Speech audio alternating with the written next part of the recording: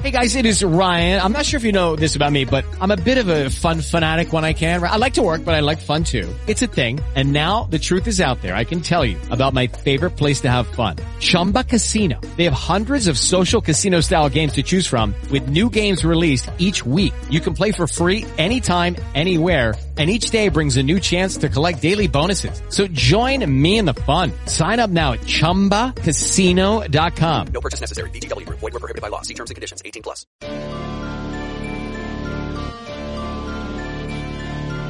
Are you searching for the best in online black radio? Then go to blacktalkradionetwork.com, helping you filter through the noise. Real talk, black talk.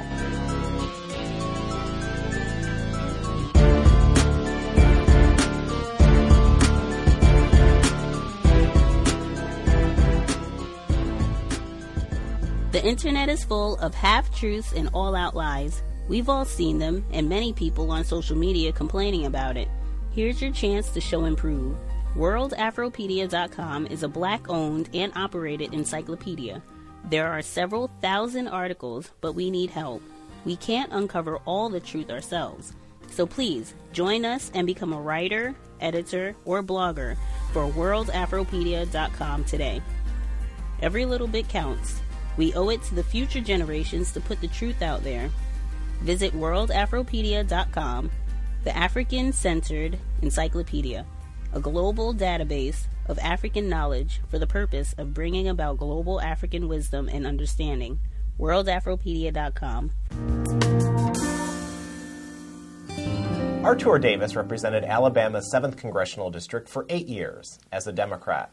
He held leadership roles in the party and was one of the first members of Congress to endorse President Barack Obama in 2008. Today, he joins us at the Heritage Foundation to talk about his evolution and transformation. Welcome to the Heritage Foundation. Thank you. It's an honor to be here. You have said that the Democratic Party squandered opportunities in 2008. What do you mean by that? I think of the many people, 53% of the country, who voted for Barack Obama, a significant number of them did not vote for him for ideological reasons. A significant number, frankly, liked the history that we were making as a country. And they liked the fact that Barack Obama, during his entire early political career, talked a lot about the country coming together that inspired a lot of people, no matter their philosophy. There was an opportunity if President Obama had governed as the kind of candidate he ran as. Instead, in my opinion, but also the opinions of many other means people in this country, he has governed as someone who wants to very much grow the size of government and who believes as a philosophical matter that's the best approach. Now, one of the policies that the Obama administration pursued, you actually voted against, was this health care law. It's currently before the U.S. Supreme Court. We are expecting a decision any day. What troubled you most about Obamacare? Too big, too expensive, too unpredictable, and it goes much further than it needs to. I think that combination of things is what troubled most of the American people. The day the law passed, it was actually more popular than it is now, and it wasn't that popular then. We're learning now that businesses all over the country are feeling pressure to stop providing health insurance. This is in the aftermath of Obamacare. So once again, a plan that was proposed as this will help people who need it but won't affect you has turned out to be something very, very different. Do you support full repeal of Obamacare? I would like to see full repeal of Obamacare because it's too unworkable, and I'd like to see it struck down. And I believe the court will and should strike it down, start over. You've recently become a supporter of voter ID laws. Can you talk about why you believe these are so valuable to our country?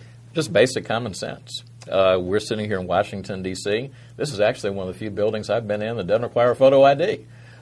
Most every building does in this city, public or private. The Department of Justice that's in court right now litigating against voter ID laws in 3 states. You don't make it very far past the front door without a voter ID sign. I've talked to news organizations and been asked skeptically about my opinion, and you can't even get in their buildings without having a photo ID. Why not have people prove they're who they say they are when they walk in to vote? Critics, of course, say it disenfranchises some people. Do you believe that that's not true? I represented a predominantly African-American district for 8 years, and Alabama had some form of voter ID law that whole time. I never encountered in an African-American district never encountered a single person who said to me, "Oh, Mr. Davis, I went to the polls and they asked me to present some kind of ID, and I was just so intimidated by it, I didn't know what to do, and I turned around and walked out." Holder is pursuing voter ID cases in certain states. He's also facing some tough questions from Congress these days about Operation Fast and Furious. How would you assess his tenure as Attorney General? Well, it's very hard to understand Fast and Furious because I never got to work in the high confines of the Department of Justice, but I was just a line assistant U.S. attorney in Montgomery, Alabama. I did a lot of drug and gun cases, and there was always one basic rule. You never let guns or drugs walk.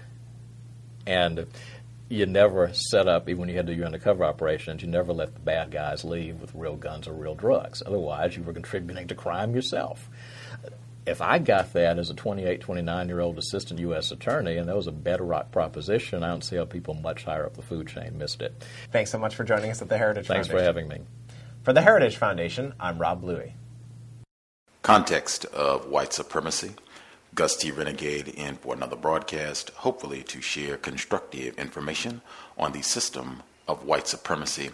Today's date, Friday, December 30th, 2016. So I have been told this is our fourth study session on Gwen Ifill, the late Gwen Ifill's The Breakthrough, Politics and Race in the Age of Obama. We're picking up in Chapter 6. Chapter 6 is titled Legacy Politics, and she covers a lot of different people. We heard about Jesse Jackson Jr. Last week, in addition to some of the other non-white black politicians whose fathers were also in office. Harold Ford Jr. was also in that group.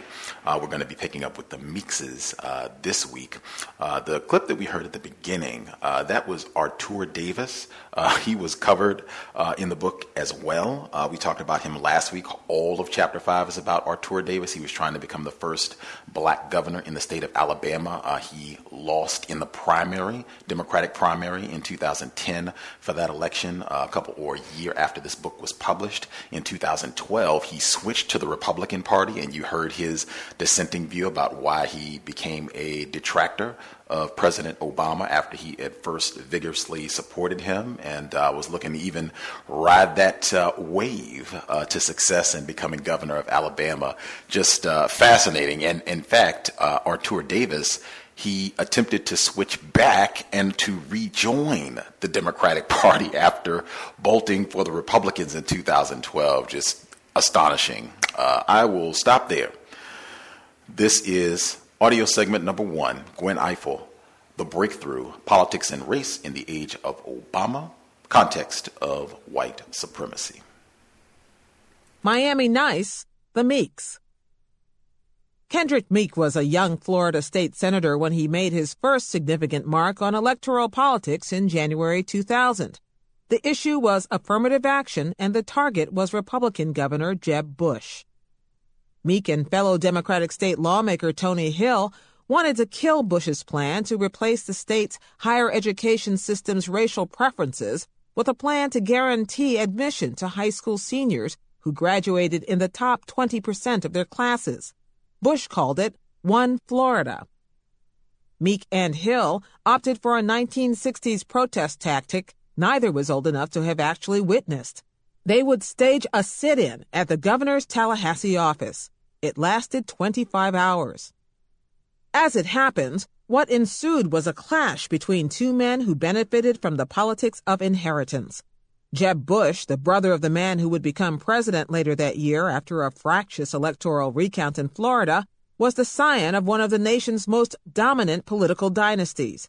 His father, George H.W. Bush, was a one-term president from 1989 to 1993, and his brother, George W. Bush, would go on to serve 2 terms of his own from 2001 to 2009. Meek's own political heritage was nowhere near as illustrious, but it may have played a more critical role in shaping his ambitions. His mother, Carrie Meek, was a member of Congress from Miami from 1993 to 2003. Indeed, the former Florida A&M linebacker and highway patrolman's introduction to politics came through working to elect his mother in 1979.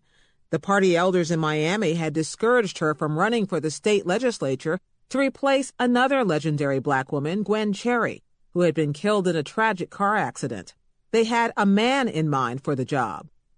What they forgot was that I had been a college professor for many years, and I had taught all the people of voting age during my tenure at the college, Carrie Meek told me. Her son joined in the effort, directing traffic, recruiting volunteers, and doing whatever else needed to be done. He was 13 years old at the time. We ran and we did the little campaign signs, and we even drew them up, he recalled, of the Bare Bones campaign. She worked at the community college, and with no money whatsoever, she ended up winning that race. She was able to pull it together, but it was not like she was recruited to pull it together. Meek, too, learned politics literally at his mother's knee, or perched on her hip. She remembers lugging him along to community meetings while she fought to desegregate the community's schools and colleges. The politics of it all just sort of seeped in. He had a knack for it, she told me. He really did. The younger Meek promptly followed his mother's path in 1994, winning a seat in the Florida state legislature at the age of 27. When Carrie Meek decided to retire from Congress in 2002, Kendrick was there once again, making use of the family name and Tallahassee connections to step onto the path she'd cleared for him. I know there will be other candidates, the 76-year-old Congresswoman said at the time, but there's just one Meek. There were no other candidates. Meek made a beeline for Washington. He became a member of Congress without standing for election, said David Besides, who studies black politics at the Joint Center for Political and Economic Studies. Not only did he not have a primary opponent, he didn't have a general election opponent. His mother usually didn't have a general election opponent. He actually became a member of Congress without having to run. But before he could get to Washington, Meek had to make his mark in Tallahassee. On that Tuesday night in 2000, Meek and Hill were joined at their sit-in by dozens of students and lawmakers who crowded the halls at the state capitol. When reporters arrived to cover the protest, Governor Bush was widely quoted as telling an aide to kick their asses out, an ill-advised retort he subsequently apologized for. I'm a sitting member of the state Senate, Meek recalled. This is not what you do. But at the same time, I wouldn't have been able to sleep well knowing that Governor Jeb Bush was doing away with affirmative action through executive order. Watching Meek on Capitol Hill today, it is hard to believe he was once such an upstart, buttoned into handsome suits and looking every inch the Washington insider. He is a well-liked junior lawmaker whose best friend in the House is an equally handsome white Democrat, Tim Ryan from Wisconsin. He has been known to share a fine cigar with Republican Congressman Mario Diaz-Balart, another Florida State House alumnus. He makes a point of attending every weekly meeting of the Congressional Black Caucus and fiercely embraces the responsibility of representing the needs of a district that is 57% black. He is also co-chairman of House Speaker Nancy Pelosi's 30-something working group, and because so many of the residents of his South Florida district were born in Haiti, he concentrates on issues affecting that Caribbean nation. But unlike many members of his generational cohort, Meek resisted appeals to endorse Barack Obama for president, instead becoming a useful and vocal defender of Hillary Clinton, appearing frequently on television on her behalf. And when Bill Clinton got in trouble for making what were widely interpreted as racially dismissive criticisms of Obama, Meek rose to his defense as well. Throughout the primary process, Meek resisted the Illinois senators' entreaties. Barack's conversation with me was something like, if you come on board, we want to make you a significant player in the campaign. If I do well, you do well in the future. I'm going to cut the path for you, Meek said, recalling the conversation. But he had a different response. I think Carrie Meek cut the path for me. On this decision, mother and son parted ways. Carrie Meek desperately wanted to support Obama, if only because she was excited at the possibility of electing a black president. But she initially kept silent out of deference to her son's political decision. I asked him, what are you going to do? Because I really like Obama. I could feel the beating of the drums and all that crazy stuff, she told me, laughing. And he said, Mama, I'm going to support Hillary. We both had some affinity for Hillary because we knew how strongly her husband had supported us, but all along, I have to share this with you, I was an Obama fan. Once again, the 2008 presidential campaign showcased the generational divide between parents and children who agree about almost everything else. Carrie Meek admits she was drawn to Obama because she felt his success would demonstrate black power, a phrase it would never occur to her son to use. "I don't think they look so much as deeply as we did toward color," she said. Her son agreed. Just because Senator Obama is black doesn't necessarily mean that every black person, elected or non-elected, must be because of the race thing on the bandwagon with him, he said. In the end, Kendrick Meek was the odd man out on the national political stage in 2008, but he kept busy building a base on Capitol Hill as a member of the powerful House Ways and Means Committee. He still carries his mother's congressional identification card in his wallet, and he is casting an eye on the possibility of running for statewide office back home in Florida. Even though he did not endorse Obama in the primary, he studied his historic run carefully. "Everyone has a balance beam to walk," Meek said. "But when you're black, you're in uniform. You're not undercover." Laughing, he gestured at the gold pin on his lapel that identifies him as a member of Congress. "When I take this pin off and I walk down Pennsylvania Avenue, I'm just another black man." The family business, the Mallorys. When Mark Mallory was 12 years old, he used to accompany his father to work at the State House. Representative William L. Mallory spent 28 years in Columbus, Ohio, and when he took his youngest son to committee meetings, he would grill him later about who said what. That was Mallory's first taste of politics. His father also had been introduced to politics at the age of 12, when his mother's physician brought him along to political club meetings and let him listen in. William Mallory says he never meant to create a family dynasty. It just worked out that way. When the time approached for the elder Mallory to step aside, his 5 sons had a meeting. 2 were judges, 1 was the vice mayor of a Cincinnati suburb, and the youngest, Mark, was a mid-level manager at the public library. A daughter, Denise, who works for the Ohio Lottery, is the only one uninterested in elective politics. Someone, the sons decided, was going to have to plan to succeed their father when he gave up his seat in the Ohio State Legislature, where he was currently the well-respected Democratic floor leader. "I said, well, I think you're right. Which one of you is going to do it?" Mark Mallory said when his brother Dale took him aside. Unbeknownst to baby brother Mark, the die had already been cast. At his siblings' insistence, he went to his father to tell him he had reluctantly been recruited to take over the family business. To his surprise, his father did not immediately embrace the idea. "He looked at me and he said, 'Well, why do you want to do that?'" Mallory recalled. "And that caught me off guard because I was expecting him to be excited. You know, my son's going to follow in my footsteps, and this is a great thing." The elder Mallory remembers it differently. Mark, he said, wanted him to step aside before the election so the son could be appointed to replace the father without first standing for election. "I said, no, we can't do that, because if I do that, people will always say you could have never won this seat on your own," William Mallory lectured his son. "They will always say I gave it to you." So young Mark got the 3rd degree. Was he doing this because he wanted to do something for himself or because he wanted to do something for the people he would represent? "He wanted to know that my intentions were correct," Mark says now, recalling the conversation with his father. It took another 3 years before the senior Mallory was ready to step aside, and there was nothing ceremonial or torch-passing about it. Mark read about his father's decision to resign his seat in the newspaper. "I prevailed, and he was elected on his own," William Mallory, now 77 years old, told me. "And even though he was elected on his own, people still say I gave him the seat." Mark Mallory, now 46, spent 2 terms in the Ohio House and another term in the state Senate. While there, he sponsored a resolution for the Buckeye State to belatedly ratify the 14th Amendment to the Constitution, which granted full citizenship to former slaves.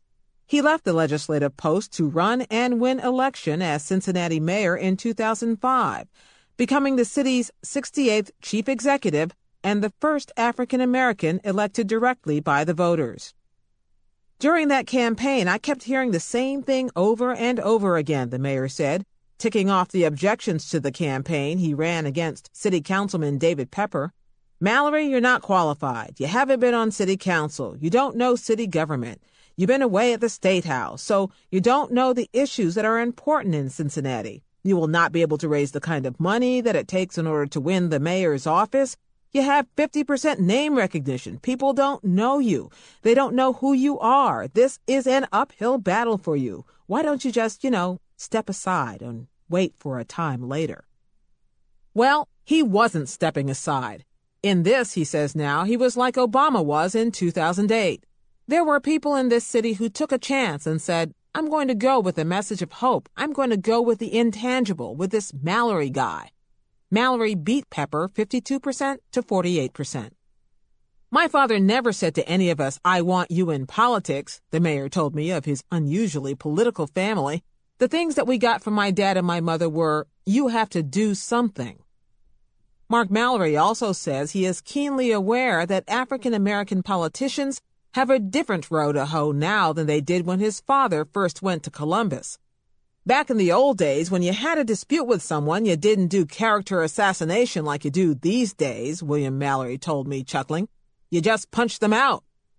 But to this day, the younger Mallory will not set foot in the Columbus Athletic Club because it once did not allow his father to dine there. The elder Mallory cut his teeth in politics, knocking on doors and registering voters in Cincinnati's largely black 18th Ward. The younger Mallory, who did not have to work nearly as hard, sees his role as dramatically different. Instead of advocating for, say, voting rights as a way of helping a largely African American constituency, Mayor Mallory is convinced he can do as much or more for his African American constituents by advocating for health care, housing, and education. By the time I got to office, there were an additional set of issues that people expected you to work on as an African American, he said. Mark Mallory's was a sought-after endorsement for Barack Obama. Unlike other breakthrough elected officials around the country, he did not embrace the black candidate right away. Instead, he conducted a high-profile political dalliance with both Obama and Hillary Clinton. Ultimately, he said, he decided to support Obama because he saw echoes of his own experience running for mayor. He endorsed Obama before 13,000 supporters at a late February mega rally in Cincinnati. Now, after 3 years in office, Mayor Mallory is happily fielding rumors that he might become state treasurer or state attorney general or follow Obama to Washington. His only plan, he says, is to run for re-election. But he is happy to let the rumors live a life of their own. I figure, as a politician, he said, you really shouldn't, promote them or kill them unnecessarily. It is not entirely shocking that sons and daughters follow their fathers and mothers into the family business. Nobody questions the Ford children when they want to go into the car business, said Essex County, New Jersey freeholder Donald Payne, Jr., whose father is a member of Congress. The examples you have growing up are naturally going to cause you to lean that way, and when it comes to my father, why wouldn't I want to be like him? In 2006, Payne was one of 2 sons of Newark's black political establishment elected to the city council. Ron Rice, Jr., who followed in his father's footsteps onto the city council, split with his father politically when the son decided to align himself with another young leader, Newark Mayor Cory Booker. This was particularly significant because the elder Rice was Booker's opponent. I ran for city council against my own father's judgment and without his support, the younger Rice told me candidly. I ran with Cory Booker against his support, against him, to be frank. But it wasn't because I loved Cory Booker more than my dad. It was because my dad's generation told him constantly to wait your turn, wait your turn. But legacy politics does not always take. John James, the son of former Newark Mayor Sharp James, ran for city council the same year and lost. And although Representative Carolyn Cheeks Kilpatrick, a Michigan Democrat, was able to pass her political genes on to her son, Detroit Mayor Kwame Kilpatrick, he became ensnared in troubling behavior that ultimately tarnished the family name. At the height of the 2008 presidential campaign, the younger Kilpatrick was so enmeshed in a lurid sex scandal that even he admitted his endorsement would not help Obama. He's running a very smart campaign, Kilpatrick conceded, and his campaign is not to be walking, holding hands, singing Kumbaya with Kwame Kilpatrick. True enough, When Kilpatrick was eventually forced to relinquish the mayor's job and sent to prison for obstruction of justice, Obama was far away, and Carolyn Cheeks Kilpatrick's political legacy was extinguished. Sandpaper scratches. Almost all parents can enumerate ways their offspring can disappoint, but in politics, the family name is the coin of the realm. It opens doors like a charm, but it falls to the legatee not to abuse the advantage or get sunk by the baggage. Chapter 7. Cory Booker. The real test of leadership has never been who can get people to follow them. We've got charismatic leaders who get followed a lot. The real test of leadership is to motivate people to be leaders themselves and to carry the burden. Cory Booker. It's one thing to win an election, it is another thing to govern. No one knows that more keenly than Cory Booker, the young and energetic mayor of Newark, New Jersey, who is the living embodiment of a warning parents have long issued to their children. Be careful what you ask for. Booker, with his 6'3" football player's build, big eyes, shiny pate, and strikingly youthful demeanor, had managed only 13 months in office before the truth of those words came back to haunt him. 4 students were hanging out, listening to music on a playground in the city's Ivy Hill neighborhood on a Saturday night before they headed off to Delaware State University in the fall. One by one, 3 were shot and killed execution style. The 4th was gravely wounded. The violent and apparently unprovoked attacks on Terrence Ariel, 18, Deshaun Harvey, 20, Ifill Hightower, 20, who were all killed, and Terrence's sister Natasha, 19, who was shot but survived, shocked the city, the state, and the nation. Mere months later, it became fodder for an episode of television's Law and Order franchise. The mayor's BlackBerry started going off after midnight. By the time the sun rose, it had become clear he had a full-fledged municipal crisis on his hands.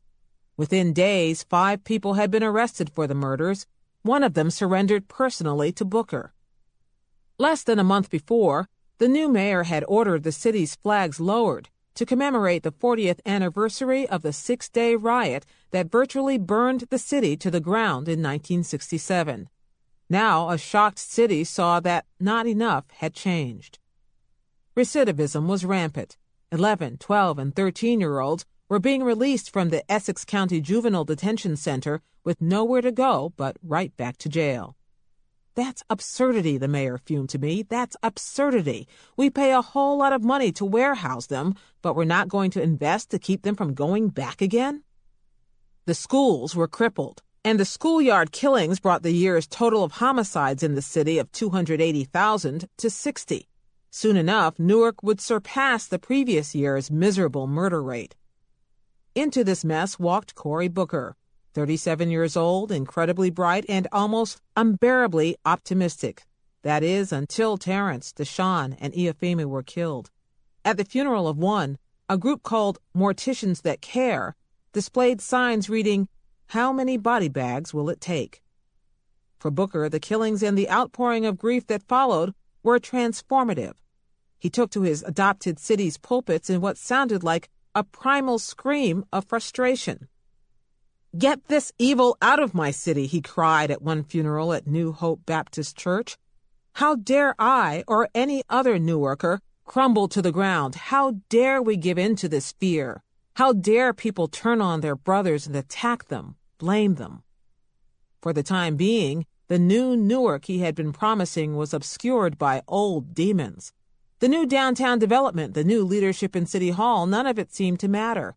People walked up to Booker on the street screaming at him that he had blood on his hands.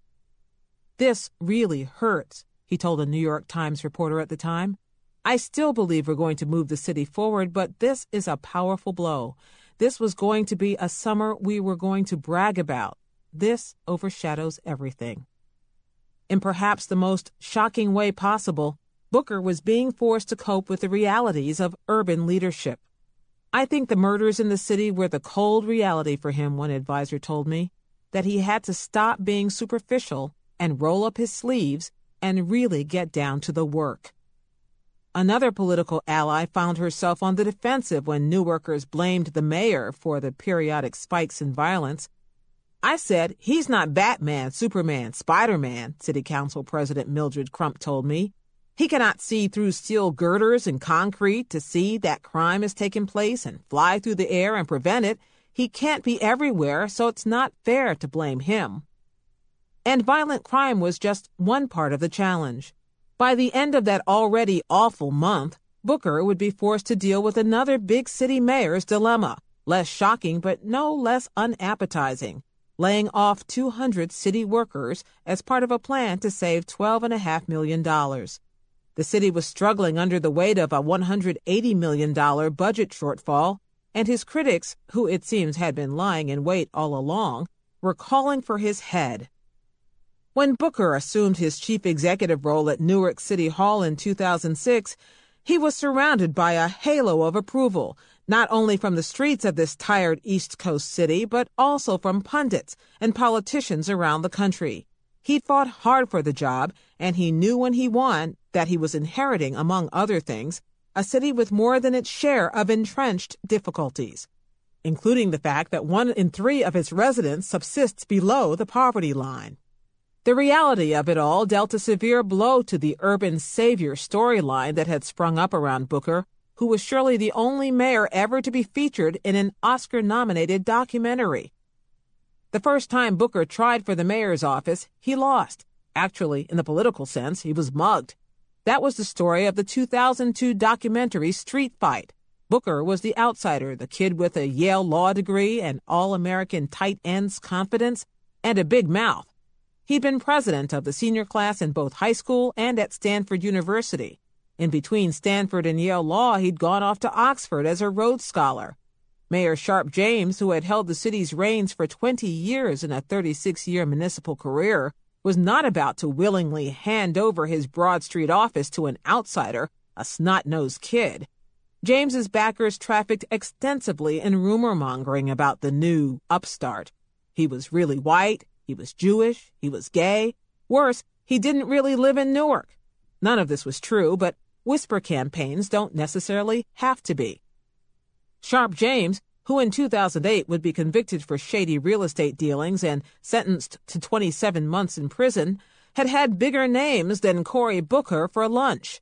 Booker, the child of a gilded, virtually all-white suburb, was an easy target. He possessed a distinguished and distinctly non-ghetto pedigree, including the Stanford-Yale-Oxford triple threat. Newark hardly seemed the place someone with Booker's options might choose to land. Steve D'Amico, a New Jersey political strategist who worked for James in that first campaign, figured Booker was a fairly easy mark. He decided to brand the young outsider as a carpetbagger. It didn't take a lot of doing to figure out which of the voters were susceptible to that message, and to get across to them that Cory was someone who was not to be trusted, that he was not of the city, D'Amico told me. The strategy worked. Slapped down by James in 2002, Booker retreated to the city council and prepared for a comeback 4 years later. He won in 2006 in no small part because James, who had decided to step aside, was no longer his opponent. And this time around, D'Amico's firm was working for Booker, not against him. Booker's old foe decided to use what he'd learned in defeating Booker in 2002 to Booker's advantage in 2006. "We basically said to Cory, 'You can't make this campaign about you,'" D'Amico said. He was already going down that path. Cory was already constructing a campaign around himself, which is his tendency. He sort of gravitates to that naturally. We felt that if he was going to make a real connection to the voters in the city and overcome some of that suspicion, which was still hounding him a little bit from 2002, he had to really speak to voters and make the campaign about them and not about him. It was very, very clear that 2006 was going to be different from 2002, that their hunger for change was greater. The city's voters finally seemed to be tiring of the old ways. James's hand-picked successor, Ronald Rice Sr., ran hard. During the campaign, the New York Times posted a photo on its website of a flyer taped to a table in Rice's campaign office that read, "Warning, do not vote Booker. This Nazi Negro Republican must go." Other political possibilities were dangled in front of Booker. I had everyone from the governor down to the local council people working against me, threatening people who even wanted to try to write me a check, he told law school students at Harvard's class day. But Booker clocked Rice, clobbering him with 72% of the vote. 2 years later, 5 years after James defeated Booker, the former mayor returned for the ceremonial opening of the new downtown arena. Booker was the only one to acknowledge the now disgraced former mayor's presence. The two former rivals hugged. At his inauguration, Booker declared that Newark would lead our nation in an urban transformation. But it took him a while to fully grasp the depth of the city's inferiority complex. Newarkers have this sense that their city was abandoned and that the only people who benefited lived outside the city, he said during a talk in his suburban hometown of Harrington Park. They have this belief that these people are going to come back from over the hills and take over. Even a year later, when the first signs of that transformation were realized with the opening of the city's new $375 million, 18,500-seat arena, an ESPN hockey analyst who had never been there told a national audience to stay away from downtown Newark. Quote, especially if you got a wallet or anything, because the area around the building is awful. Transforming attitudes, Booker was to discover, is even tougher than transforming downtowns. One unlikely ally is the son of the man he defeated, City Councilman Ron Rice, Jr. The younger Rice was as interested as Booker in knocking down a few political walls in Newark, but he knew his friend's task was even more daunting than his own. Corey wasn't born in Newark, said Rice, whose family has lived in Newark for 3 generations. He wasn't raised in Newark. And Newark, like many other cities, is very xenophobic. And I even kowtowed to that a little bit myself. Look at my resume. I always say I'm a 3rd-generation Newarker. It gives me street cred in a way that Corey didn't necessarily have, and struggles, I think, on some level still to have in Newark. Booker says his move to Newark was as much a calling as a choice. He grew up in that part of New Jersey where homes are widely spaced and most of the people in them are white. In order to move into Harrington Park, his parents, a pair of IBM executives, hired a white couple to pose as them. And they dragged their sons to civil rights rallies. Dinner table conversation in the Booker household was as likely to be about sit-ins and protests as about what the 2 Booker boys had done at school that day. No one was more shocked than Carrie and Carolyn Booker when their son Corey chose to use his suburban upbringing and elite education to save Newark, of all places. His father, born in the mountains of North Carolina, expected him to go make money on Wall Street. His mother, whose schoolteacher father was paid in crops before they left Louisiana for Detroit, hoped, and still hopes, that he will find a good woman and settle down. Maybe that way he wouldn't spend every night roaming the streets with his security detail, looking to roust drug dealers. But the Bookers have thrown themselves into what they now see as their son's mission. Along the way, they say they have discovered how deep the city's problems go and how entrenched its politics are. The sense of abandonment of poor black people in this city was stronger than I think I had ever seen anywhere, Carolyn says. Now, Booker's parents travel from their Georgia home at least once a month to work the streets of Newark on their son's behalf. We think there's so much promise here, Carolyn says. On the day we met, they breezed into the mayor's office fresh from visiting a nursing home, where Carrie Booker had cheekily advised senior citizens on the wisdom of using condoms. When they're not in Newark, they spend their days worrying about the son who jumps out of bed in the middle of the night to rush to crime scenes, or invites ex-offenders to live under his roof to offer them a second chance. He spent the early hours of one Christmas Eve touring police stations, dressed in a gray hooded sweatshirt. It's their fault, he says with a shrug. That's how they raised me. Carolyn Booker raised 2 boys, Corey and his elder brother Kerry Jr. From the start, Kerry, now an educator in Memphis, was the easier of the 2. If you said, Kerry, sit in that chair and don't move and I'll be back in a few minutes, I gotta do a few things, he would sit there, Carolyn told me, sitting with her husband one wintry day while her son worked nearby in his City Hall office. If you said to Corey, sit in that chair, I'll be back in a few minutes, I've got to do something, Corey would just look at you and laugh as if to say, you know I'm not going to sit in this chair. He would say, why? her husband piped up. Corey was the child who saw the world as a big question mark, she continued, as something to explore and to examine, and to engage you in a conversation about why things had to be this way. My parents used to tell me as a young kid that we were a country that was formed in perfect ideals, but a savagely imperfect reality, Cory Booker said.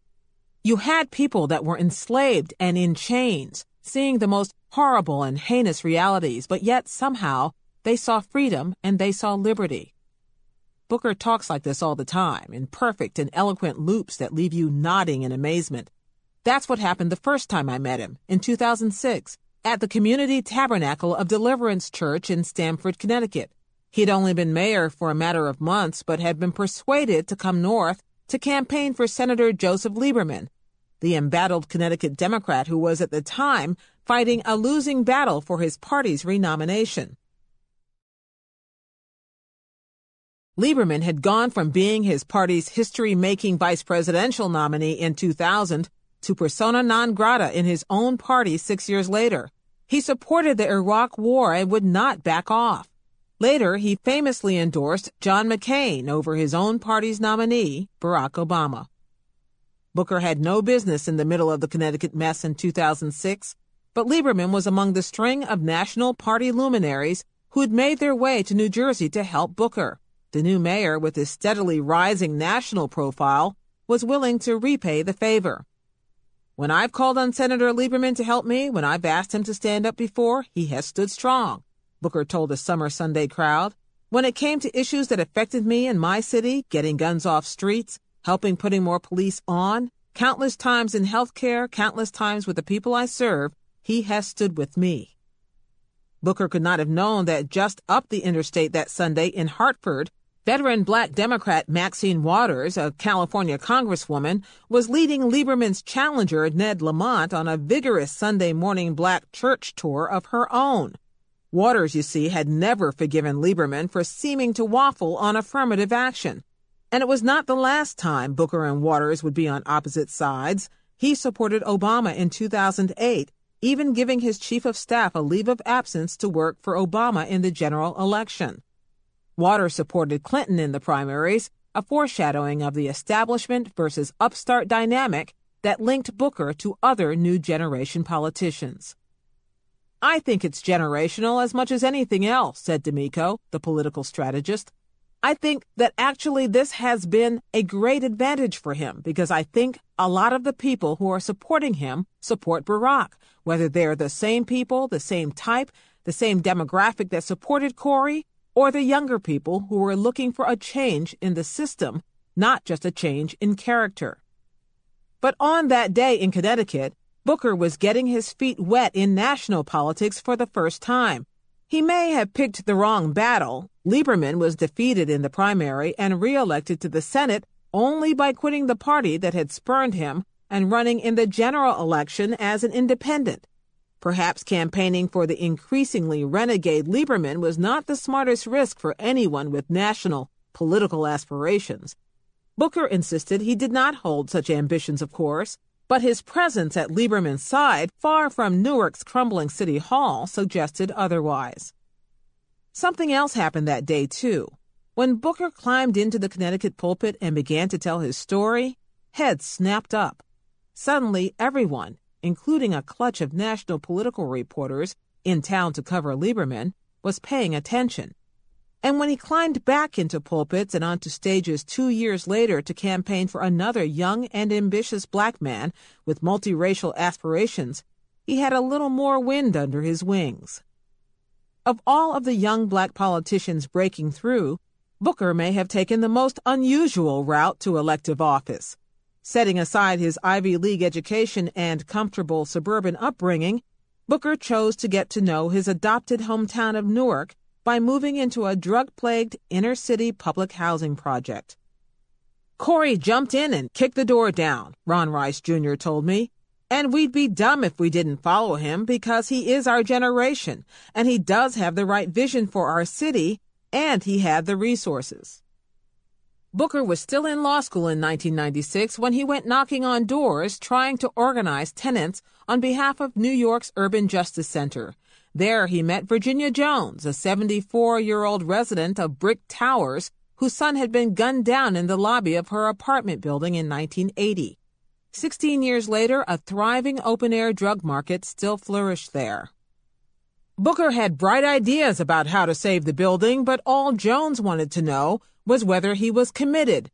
The road to hell, she reminded him, was paved with good intentions.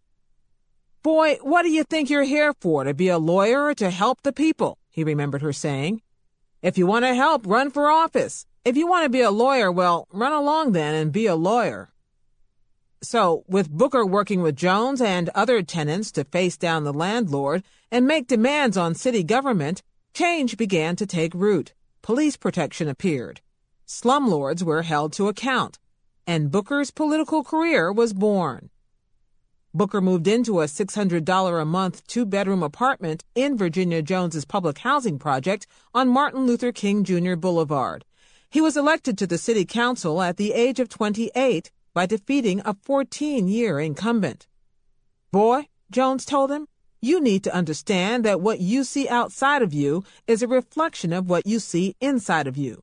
And if you're one of those people who sees only problems, darkness, and despair, that's all there is ever going to be. But if you are one of those people who sees hope, opportunity, and love, then you can be somebody who makes a difference." Brick Towers, two 16-story, 300-unit buildings where Booker lived for 8 years, were razed not long after Booker moved out to take over the top floor of a multi-family home in the city's South Ward. There was a marching band there on the day the towers began to fall, and Booker got out of his sickbed to watch. A new mixed-income residential and retail development is to rise in its place.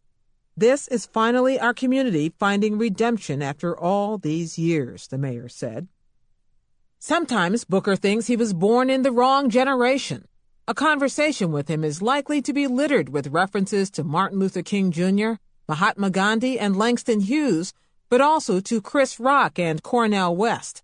On the desk in his office there is a stack of 5 books: the Quran, the Bhagavad Gita, the core beliefs of Hinduism, a Hebrew Bible, and 2 Christian Bibles. He is a Baptist. He takes part in the civil rights marches led by liberals, but also supports school choice, favored by conservatives, which he supports as a way of giving grassroots people power back. "I think we all share this reverence for where we come from, but we also realize that in many ways we have just as severe challenges, but they're even more complicated than they were in our parents' generation," he says. "We have black-on-black violence now. Blacks are being killed at rates untold of in terms of comparisons to whites killing blacks." Newark City Hall is as good a metaphor as any for the city itself. Outside, a handsome facade and golden dome signal the seat of government within. Inside the 100-year-old building, the paint is peeling and cracked plaster is falling 70 feet to the floor of the tall rotunda. The plaques honoring police valor have not been updated since 1970. But the mayor's office, where men wearing suits and speaking with Jersey accents come and go at a brisk pace to do business with the city, is a busy place. Outside the mayor's office on the day I visited, the steps leading up to the building's ceremonial front doors were crowded with hundreds of people, many of them students still in school uniforms, ending a march the mayor himself had led. This day, Americans across the nation, but especially in Jena, Louisiana, were rallying to protest the imprisonment of 6 black teenagers in a remote southern town. The plight of the Jena Six, as they had come to be known, sparked an old-fashioned civil rights outcry. Fueled by the internet and black radio, the protest had a distinctly new-fashioned feel that reached even to Newark. The front page of New Jersey's largest newspaper, the Star-Ledger, carried a story about Jena. The headline read, "A Civil Rights Phenomenon." Echoes of the civil rights movement surround the erudite young mayor, and Booker embraces them. Even though his presence in the corner office signifies how far the nation has come, the wall opposite Booker's desk features a framed vintage photograph of a child being blasted with a fire hose in a 1963 Birmingham, Alabama voting rights protest. In many ways, Booker worries, the wrong lessons have been learned, both within and outside the black community. The reality is we're still in a place and a time where everybody knows who JonBenet Ramsey is or who Natalie Holloway is, he says, referring to 2 famous cases of white females who disappeared under mysterious circumstances. But so many people, even within my own community, cannot name a black child that died within our communities in an unsolved murder. So you still see a world in which there is a different value sometimes placed, or different degrees of horror or response, or where there are consistent and persistent and insidious divisions between black and white.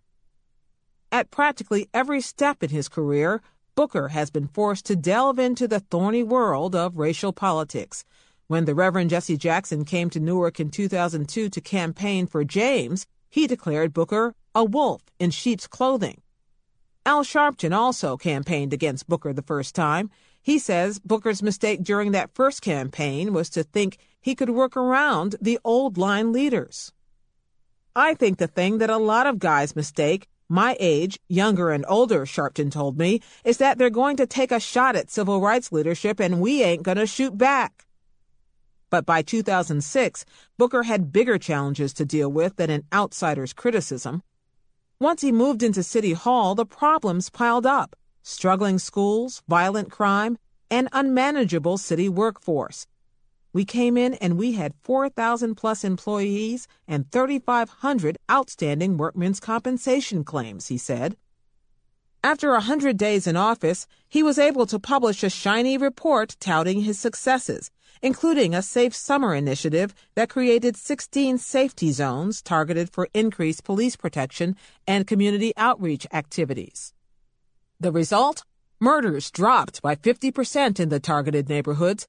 In 2007, the FBI reported a 20% overall drop in crime, including rapes, robberies, assaults, burglaries, and car thefts. By 2008, murders had dropped another 40% from the year before. Shootings were down nearly 20%. On top of that, population jumped 3%, making Newark the fastest-growing city in the Northeast. And there was other good news. The U.S. Census Bureau reported at the end of the summer in 2007 that average household income in Newark had actually climbed 28% since 2000. Neither the state nor the nation outpaced that growth rate. But Booker knew one bad weekend could easily obscure the good news he worked to emphasize. Even some of his supporters worry that he is racing so fast toward the lofty goal of turning Newark around that he's failing to listen to good advice from people who see the pitfalls at his feet while his eyes are on the horizon. I remind him every now and then that it didn't get this way overnight, said Mildred Crump, who once ran her own losing race against Sharp James. And he can't expect to snap his fingers like in a movie and it's resolved overnight. You have to be in it for the long haul. Booker occasionally does acknowledge how tough the job he has undertaken is. Speaking at the Harvard Law School event, he offered the rare admission of a weak moment. I tell you, there are days as mayor that I go home, crawl up on my couch at 11:30 and turn on Stephen Colbert and pray that he'll make me laugh, he said. I've realized that the biggest, most important challenge is to not change myself, but to be myself, to have the courage to live my truth. This is integrity. This is the challenge of every single day, and living in accordance to your highest values, to your highest ideals, no matter how insane that might seem or where that might take you. There is an element of insanity in Booker's ambitions for his city. The city's struggling schools and depressing crime rate are enough to rob even the most determined optimist of his sense of humor. You certainly can't blame Cory Booker, said former New Jersey Governor Brendan T. Byrne. I told him early on that you shouldn't make commitments with respect to homicide because you can't.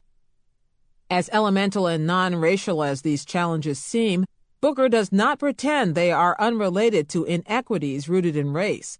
Even though Newark is a majority black city, nearly a quarter of the urban population is white, and nearly 20% is Latino, Asian, or other. Anyone on the hunt for a black politician who believes that his success suggests racial transcendence will have to look elsewhere. If you ignore race, you do it at your peril, Booker says. I mean, how can you ignore that racial realities exist in the United States of America? How could you ignore that I live in a state with 14% African Americans, but the prison population is over 60% black? How can you say that race has nothing to do with it? Let's not talk of it. In fact, one of Booker's pet projects is a subject that comes up repeatedly in conversation with African American leaders around the country.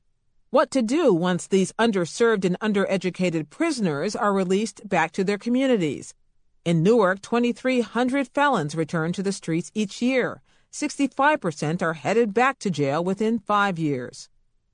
Booker recruited 50 local companies to help ex-offenders return to the workforce, but he had some trouble getting the initiative off the ground. The first 2 people he hired to run the program quit. We're making progress, but it's like running on the beach, the mayor said. The day we talk, Booker has spent the morning at yet another funeral, this one for a 22-year-old black man who he believes could have been a gift to his generation. Instead, he was shot in a gang-related assault. Racism is not a black problem, Booker adds. It's not a white problem. It's our problem. I think that's the kind of dialogue we're looking for on race. Booker embraced Barack Obama's presidential candidacy. The two were introduced in 2005 by magazine editor and Oprah Winfrey confidant Gayle King, and their trajectories, Ivy League education, multiracial political support base, seem similar. Each was embraced more readily by white supporters than by black ones, and each has been working to expand the definition of what it means to be a black politician. Standing beside each other at campaign rallies, they even look like a pair of brothers, big and little. We are in the foothills of transforming our nation, Booker said as he campaigned on the streets of his city. But it's a big hill to climb. Indeed it is. Booker worked hard for Obama, traveling the country to campaign for him and predicting brashly, but incorrectly, that the Illinois senator would stage an upset win in the Garden State primary. At home in Newark, the results pointed up Booker's own political weaknesses. Obama won in Newark's black neighborhoods, but Clinton dominated in the white and mixed ethnicity North and East wards, which Booker had previously won. The loss, Booker told me 1 week later, was sobering. A few months later, Booker suffered another political setback when his slate of local candidates was roundly defeated in a largely African-American section of the city, in the mayor's own neighborhood. It was a week of contrasts. On one day, he was addressing Harvard Law School's graduating class. On another, he was getting spanked at home in Newark, as city leaders who had once run with Booker explicitly turned their backs. Mildred Crump said she had begged the mayor not to take on the district leader fights because she knew from her longtime insider connections that he would lose. But he ignored her. And so he got embarrassed, she said. His political opponents could not have been more pleased at the outcome. The people have spoken, said Councilman-at-Large Donald Payne, Jr. They say we support Booker to a certain level, but this is who we support at home. Steve Adubato Sr., a white veteran Newark ward leader, is 76 years old. Although he is proud of the fact that he was one of the first white power brokers to support Newark's first black mayor, Kenneth Gibson, in 1970, he has often been at odds with this mayor. He called Booker's performance in the district races pathetic. We beat the shit out of him, he told me. He got killed in the South Ward, East Ward, Central Ward. Every place he runs, he gets killed all the time. I'm not exaggerating. It sounds crazy, but that's a fact. Adubato, who says he was once a Booker fan, is now one of the mayor's most outspoken critics. He has little respect, he explains, for someone who seems to have done so poorly at the nitty-gritty of urban politics. For all of the appeal Booker exudes on the national stage, says Adubato, he is missing the boat locally. As it happens, Adubato's son, Steve Jr., has been watching the evolving politics from the sidelines as a talk show host and commentator on New Jersey television. Having himself served one term in the New Jersey legislature, he comprehends the crosswinds at work. Here's the catch, the younger Adubato told me. I don't believe that Corey has ever really mastered or understands that there's a need to master showing the proper respect, touching the right bases, frankly, kissing the right asses to put himself in a position where he could, if not ameliorate, just minimize some of that negativity. Perhaps it is only to be expected that any breakthrough leader would attract some level of censure from the people he blew past. Comparisons to Barack Obama abound. "I like to distinguish Obama from Corey," said Princeton's Eddie Glaw, Jr., who chats regularly with Booker and with Cornel West, another Princeton professor who sometimes acts as Booker's political muse. "Corey is the mayor of a black power town, of a black power city, so he's had to make some very interesting moves in that space in order to govern." One of those interesting moves came when Booker was drawn into a confrontation with the city council over the suspension of Police Chief Anthony Campos. Campos was a Booker-picked lieutenant who had run afoul of local politics. He also happened to be white. So when Booker stuck by him in the face of displeasure from the majority black city council, his tenuous ties to the elected officials who won with him in 2006 were strained. Even Council President Mildred Crump, a Booker supporter, said there is no respect for the council. Booker had already angered some of his supporters by promoting Campos to the permanent position in the first place. Campos was a 21-year veteran of the force who had served as acting chief for a year. But in selecting white men for both of the city's top law enforcement jobs, Police Director Gary McCarthy was the other, and passing over a black candidate to do it, Booker had broken an unwritten rule. "I felt betrayed," Crump told the local newspaper at the time. "Newark is a very unique community, and we lean on relationships," Crump told me a year later. And Mr. McCarthy came in with none. The mayor's opponents were not above theatrics either. At one city council meeting just before the Ifill murders, a clutch of them showed up wearing T-shirts that read, "Recall," and "We supported Booker and all we got was this lousy T-shirt." For a lack of a better term, I don't think he gets it, said the Reverend Jethro James, a Booker critic. And shortly before the schoolyard killings, Booker was forced to apologize for a story he had told at a Democratic fundraiser about a recently deceased Newark activist whom he described as not only fat but profane and corrupt. He also described dodging bullets in Newark like the character Neo from the movie The Matrix. When video of the event surfaced on YouTube, it became clear the mayor had thought his description of the activist was affectionate and funny. The crowd laughed, but what those who hadn't been in the room saw was the black mayor making fun of a revered black figure, perpetuating negative stereotypes, and, worst of all, making white people laugh at black folks' expense. "It is racist," declared Newark Council member Dana Roan. "Why deliver the story in a room full of white people? Tell a positive story." That rap had followed Booker before.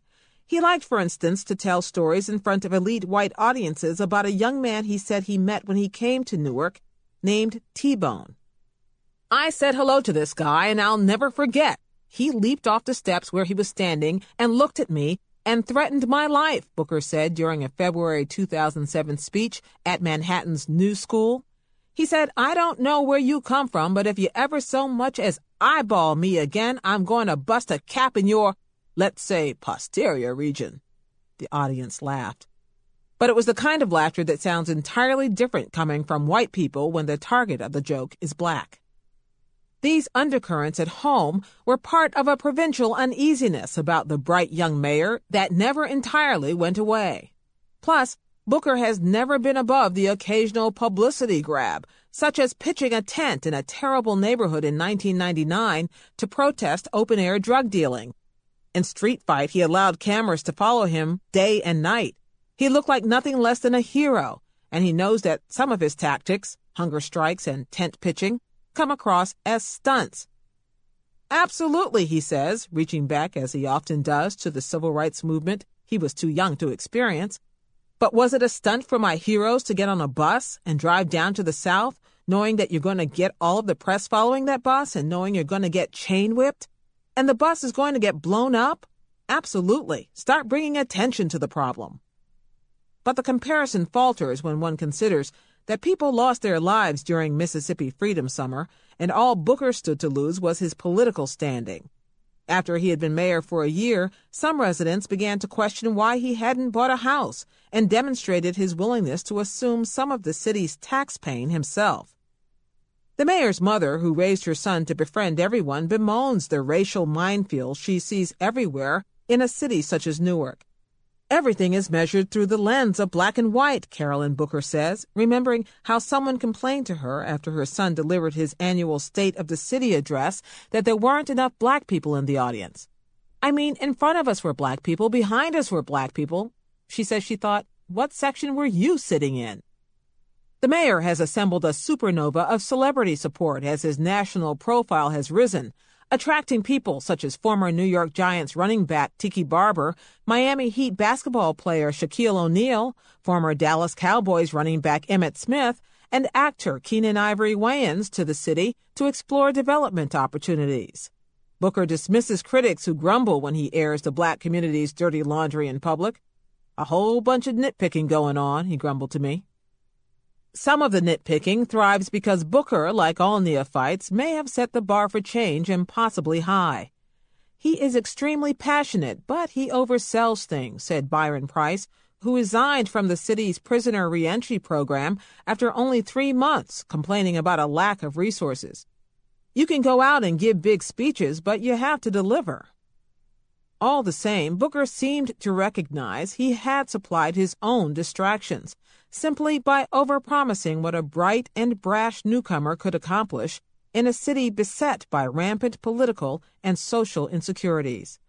By the time he climbed into the pulpit at Terrence Ariel's funeral in the summer of 2007, he was regretful. I want to repent to this church, he said. In the days leading into Saturday, I was saying things that hurt this city. But I broke down. I was broken down. But in the pit of my despair, I heard the Lord speak. More often, he takes his critics on, especially if they are outsiders. Booker was infuriated by an Esquire magazine article that cataloged the city's many ills and, among other things, portrayed Newark as a place, quote, racked by decades of ruin, a town known only for murder, blight, and feckless negritude. Booker sent off a blistering reply. Enough, he wrote on city letterhead. There has not been an article written since I have been mayor that has made me and my fellow Newarkers more angry than this one.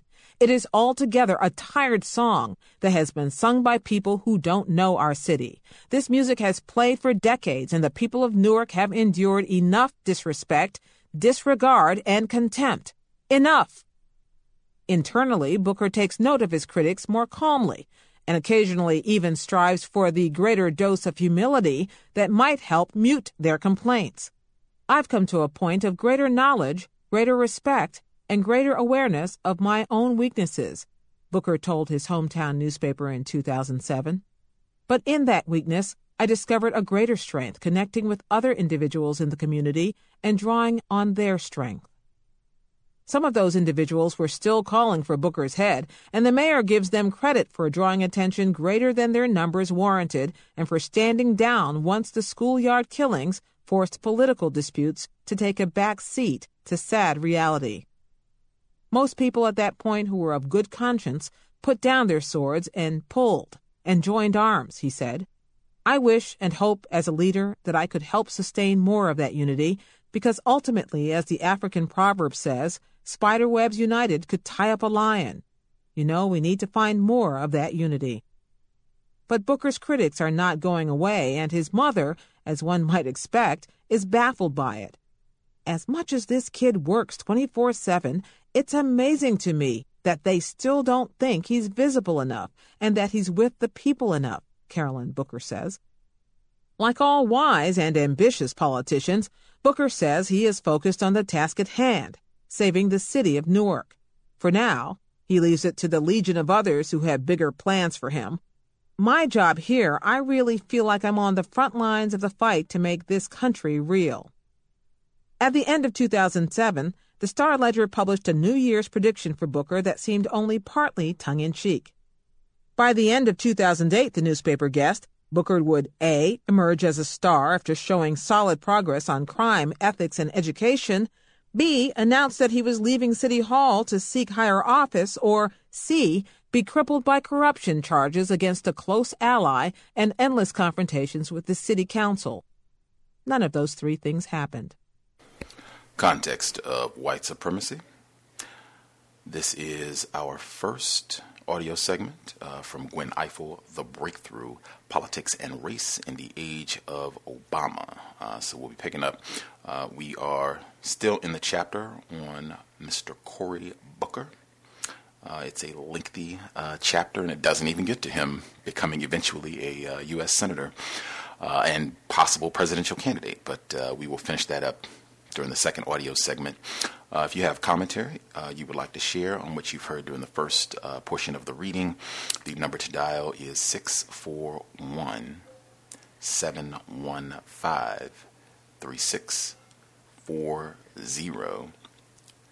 The code is 564-943 pound. Press star 6 if you would like to participate.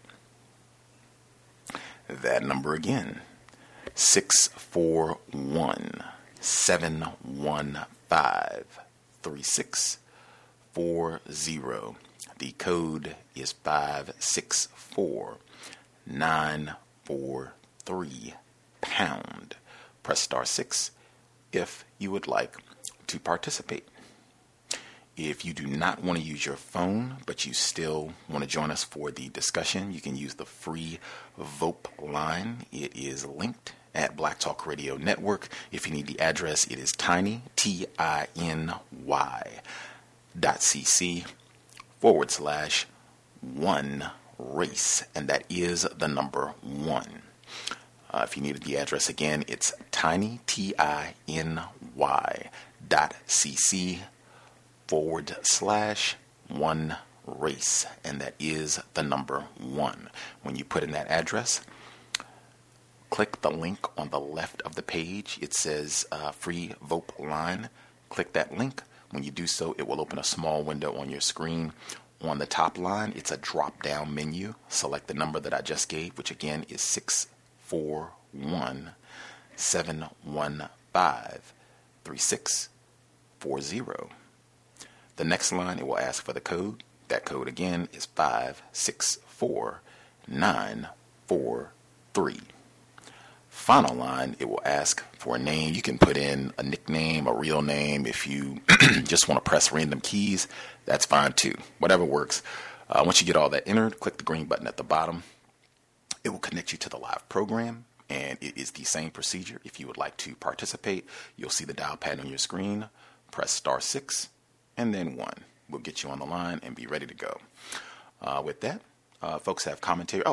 If anyone is having problems accessing Black Talk Radio Network, Mr. Reed just sent out an update to make sure that we were all informed. I guess there have been some issues with people being able to access the Black Talk Radio Network site. So if you are having trouble, if you just try to listen online, you can always listen at TuneIn. I just posted the link on my Facebook page, and I'll tweet it out as well. But if you ever have any issues accessing the live program, if you just listen online at Black Talk Radio Network, you can always just go to TuneIn. You can listen live. Archived content does play there, but when we're live, you can hear the live program at TuneIn. So that'll work if you're in your vehicle, if you're on your computer, if you have a mobile device, smartphone, whatever it is, you can access TuneIn and pull up the live content there as well. Right on. If you have any trouble, drop me an email. We'll get you helped out. Untiljustice@gmail.com. Folks who dialed in with a hand up, we will get to your lines. The caller at 5771 should be with us. I'll nab other hands as we go. Greetings, Gus, and greetings to the callers and listeners. Just before I start, you were mentioning the TuneIn app. I listen to the show through TuneIn, and I hear a minor clicking sound. So just let you know about that. In regards to when the author talked about Kendrick Meeks, it was interesting because Meeks. She also mentioned that in his district, the constituency was there were Haitians in there, and he deals with Haitian issues. But what was so interesting was he ended up supporting Hillary Clinton. Now, most most people that know Haitians know that the Clintons are very much hated in Haiti, from what Bill Clinton has done, from what Hillary Clinton has done, and from what the Clinton Foundation has done to that nation. So that was very interesting to hear about Kendrick Meeks, supporting Haitian, Haitian issues, but, he's supporting Hillary Clinton, whose family is basically anti-Haitian. So that was kind of crazy. Mark Mallory's first run at an office was interesting, too, because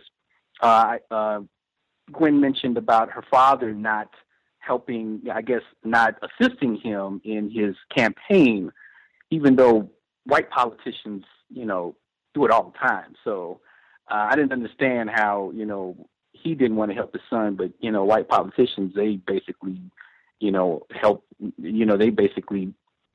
help nepotism and whatever all the time. So it's like a family thing with them. So it's interesting with Cory Booker.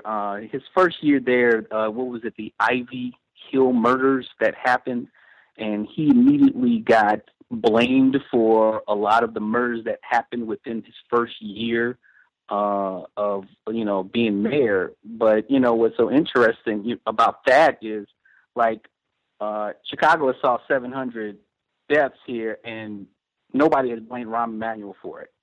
But like a black mayor in in New York, New Jersey, they want to blame all the murders on him, even though statistically at the end of his first term they say that the murder rate has gone down in his first term. So that was pretty interesting. She also mentioned the hockey analyst that was talking about being careful about going to the downtown area to watch your wallet. It's basically racist code for black neighborhood.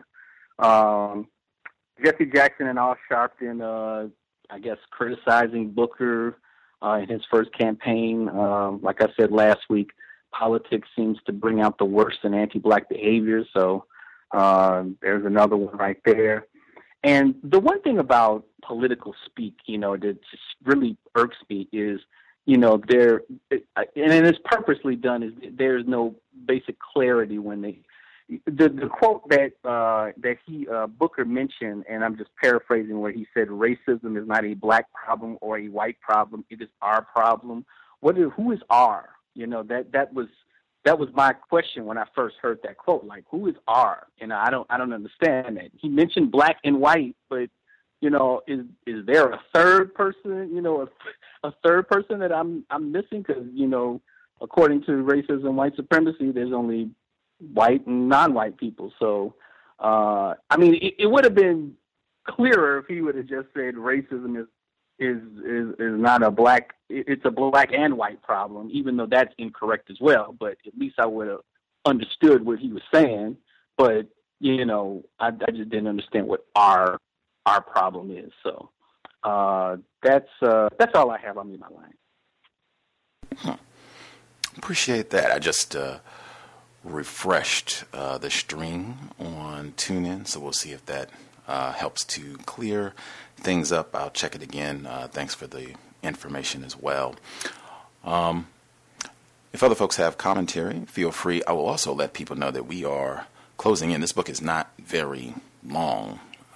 Thankfully, this is not going to be breaking the top 10, although I have learned some things. And again, it's I don't know what my assessment would have been. I can't imagine that I would have been in love with this book if I had read it like right when it came out in 2009, for reasons that I've touched on before.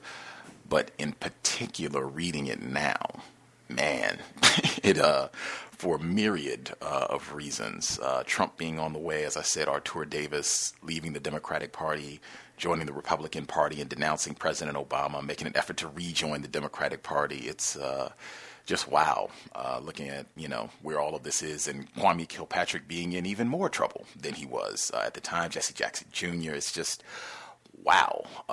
That, in addition to Obama is leaving for President-elect Trump. Wow, totally different read. 1842, did you have commentary you want to share? Can I be heard? Yes, ma'am. Greetings, beautiful people. 1842. I had a couple of notes. Nothing really stuck out to me in this reading that made me say, ooh, that helped me put a couple of things together. But just a couple of notes. I noticed the way that she said handsome white man in the very beginning of this section's, this reading. And it stuck out to me only because of the interview where we were first introduced to Richard Spencer. And there's so much focus being on him being, handsome or whatever. And I was just like, I linked the two. They are probably, not related at all, but I noted it. Another thing, I noticed the first time when we read, I realized that I don't know a lot of these people that she's talking about. So it was hard for me to follow who did what and who said what and all of this. And so Gus had pointed out the last time when I mentioned this that a lot of them are very, very light-skinned. But this time I was ready with my laptop. So when names were dropped, I was able to Google. And it appears that this part is focusing on the darker-skinned sons or politicians. I don't know, it could just be me, but just when I was looking, every time I looked up, they were more melanated than the individuals that we heard about in the previous and last week's. That could have nothing to do with anything, but I just thought it was very interesting okay.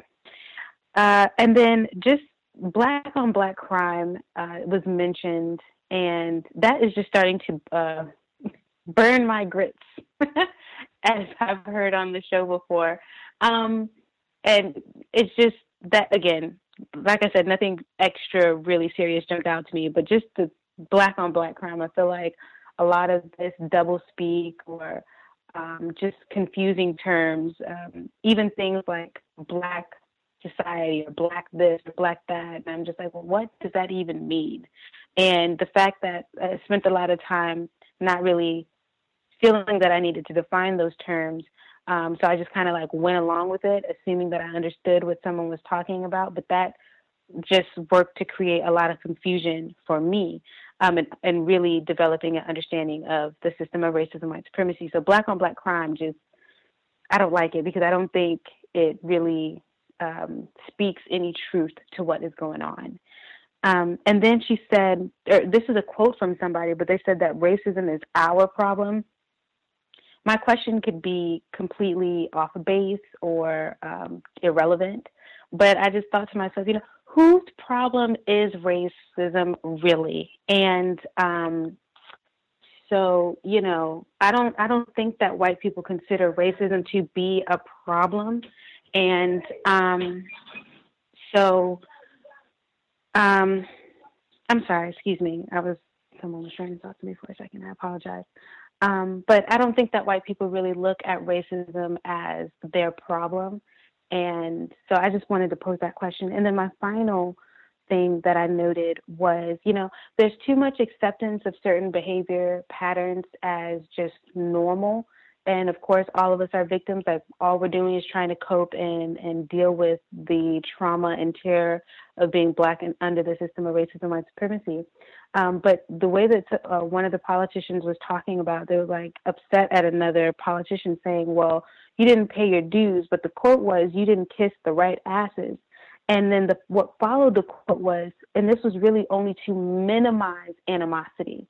So it's we've, even in those higher echelon levels, which a lot of COWS listeners know, doesn't mean that you will not be a victim of racism and white supremacy, but how colloquial or familiar it is to be well, you have to kiss so-and-so is behind here, kiss so-and-so is behind here, just to minimize being a victim or minimize animosity. And I just think it doesn't even get rid of it all the way. And so not that that's something, new, but it just stuck out to me how normalized conversing about that was. And that wasn't something that was paid any attention to in the book when we're talking what seems to be quote unquote Black politics or Black breakthrough, how much stress and degradation or detriment to Black mental health that kind of normalized, accepted behavior is. There was a lot of other things too with some of the Black politicians not, working well together or disagreeing about a lot of stuff. But for me, that just seems normal. Like that's just part of what the book seems to focus on a bit. Like what Gus was talking about earlier. So I definitely did pay attention to that. But that is all I have for now. Thank you. Appreciate that, 1842.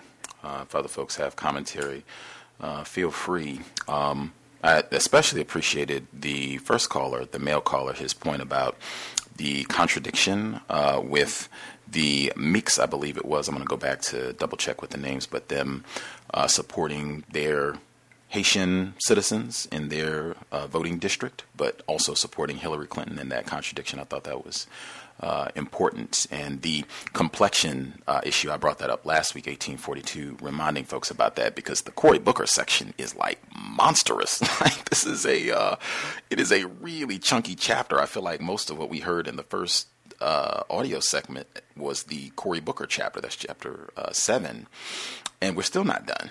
We're still rolling. I feel like it's significant. I mean, I can look at I can get a page count and let people know, for sure. But, I mean, it looks sizably larger than the other chapters. And he, of course, Cowbell has a white parent. And this chapter is huge. And this is before he was even in the Senate. I mean, people are talking about Cory Booker. And he's one of the few, quote unquote, black people. I say that because he does have a white parent. And I'm not sure how he racially identifies. Does he identify as a white person? I mean, quote unquote biracial. Does he just identify as black or whatever? At any rate, he's one of the few quote unquote black people in the Senate, period. But people were seriously talking about him as a replacement for Antonin Scalia, Supreme Court Justice that died earlier this year. They were talking, his name was one of the few that was mentioned as a possible replacement.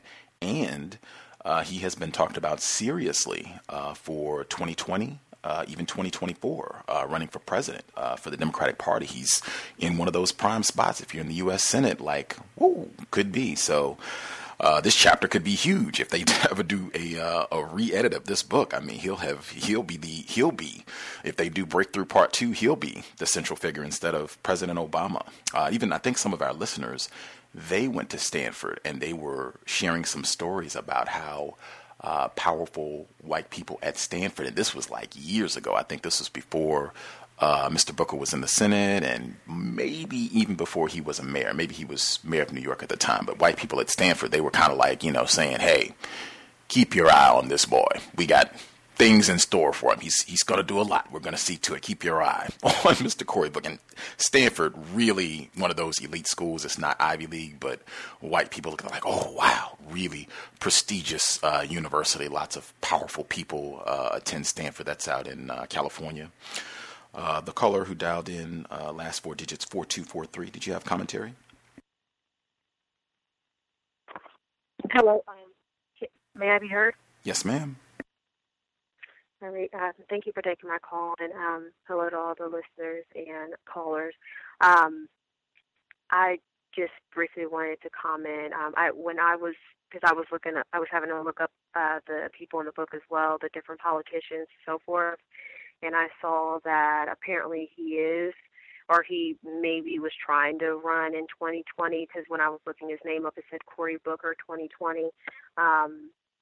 Or I could have been wrong. Maybe he might have been on the show 2020. And then just referring back to the question that you asked, I think it was the past couple of weeks, who is the book written for?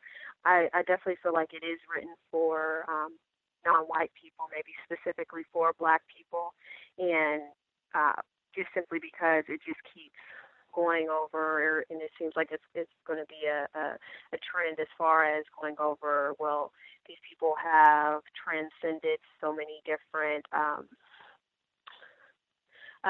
demographics to voting blocks to get elected, and despite the fact that they are black, it just really kind of makes it seem as if, it's falling in line with what our society is about, is basically, what you're supposed to do so much and try to almost hide the fact that you're black by, either trying to assimilate or trying to do so many good things. Or even like, I was just looking online about Cory Booker, and it said something about how he is like the golden boy, or maybe was viewed as something like that, and just basically what you were just talking about. But I also feel like if it is a book that people who classify themselves as white read, I feel like it would probably be a tool for them to point to say, well, you know what, if you're doing bad, or if you're not in a better off station in your life, then, you know, well, all these other people did it in this book, especially since it was a bestseller. Then I'm sure that, you know, many different types of people read it. I feel like it's just a way to reaffirm that, you know, if you're doing bad, then it's your fault. I think that's all I have to add. Thank you for taking the call. Great point. Great point. I definitely think in terms of regardless of the intended audience, white audience, non-white audience, or black audience specifically, that racists could use something like this exactly for what you said. Hey, I don't want to hear a whole lot of complaining and making excuses. I think the current occupant at the White House has said that explicitly to black people, but I think this book could be used in conjunction with that. I don't want to hear a whole lot of excuses about racism and what whites have done to you. All of these people have made it. We got a black president and a black mayor of Newark, soon to be senator. And, you know, all these other people have accomplished and done wonderful things. You can do it too. And if you don't, it's you. You're just lazy and trifling and shiftless. Not white people being racist. Exactly. Some of the other things that I also thought were important, even though I think that complexion thing is kind of significant. I mean, if we're looking, like I said, Arthur Davis is on the lighter side. President Obama has a white parent. Cory Booker has a white parent. A lot of the people, and it's some of the other folks as well. Just have to go back and look through more of the names or pay attention as we're moving forward. But a lot of these folks are pretty pale. Like, I think that's huge. If this is the breakthrough, you can do this. You can appeal to white voters. You can get these offices, provided you don't have too much melanin and or you have a white parent. Like, that is gargantuan and kind of further solidifies the point that I've been saying about it is important in the system of white supremacy because racists say it's so, and the way that they operate this system is based on it's significant. Yes, this is a non-white person. Yes, President Obama, Cory Booker, they're victims of white supremacy, but they do have a white parent, and that's important for how racists manipulate their system. Anyway, unless I'm misinformed. Some of the other things that I thought that stood out from this week, also it's seeming to be a pattern. Number one, white people don't get indicted for being racist in this book. The word racism is not in the title. I've been pointing that out as well. When she's talking about the Meeks family in Miami, the caller already pointed out them supporting the Clintons, and it goes on. It says, when Bill Clinton got in trouble for making what were widely interpreted as racially dismissive criticisms of Obama, Meek rose to his defense as well. Is that part of being a quote-unquote breakthrough? You have to defend white people from allegations of racism. It seems like we've heard that in the book as well. In fact, it seems like that's been a big part of this whole breakthrough thing, that we will trust white people, that they're not racist. That'll be how we do things, and we won't bring up racism at all. It seems to be a part of this package that's presented in this book about things that you have to do, patterns, things that are expected of you if you're going to be this breakthrough non-white politician in the 21st century. Let's see. And it's not Bill Clinton. Again, it's the wording. I know she's a journalist, but I mean, that seems real white. It's not that he was suspected of practicing racism. You could have said it that way as well. Or charges of racism leveled against Clinton. You could have said that as well. It's making what were widely interpreted as racially dismissive criticisms. Might even add buckets and buckets of words on that. Next, let's see.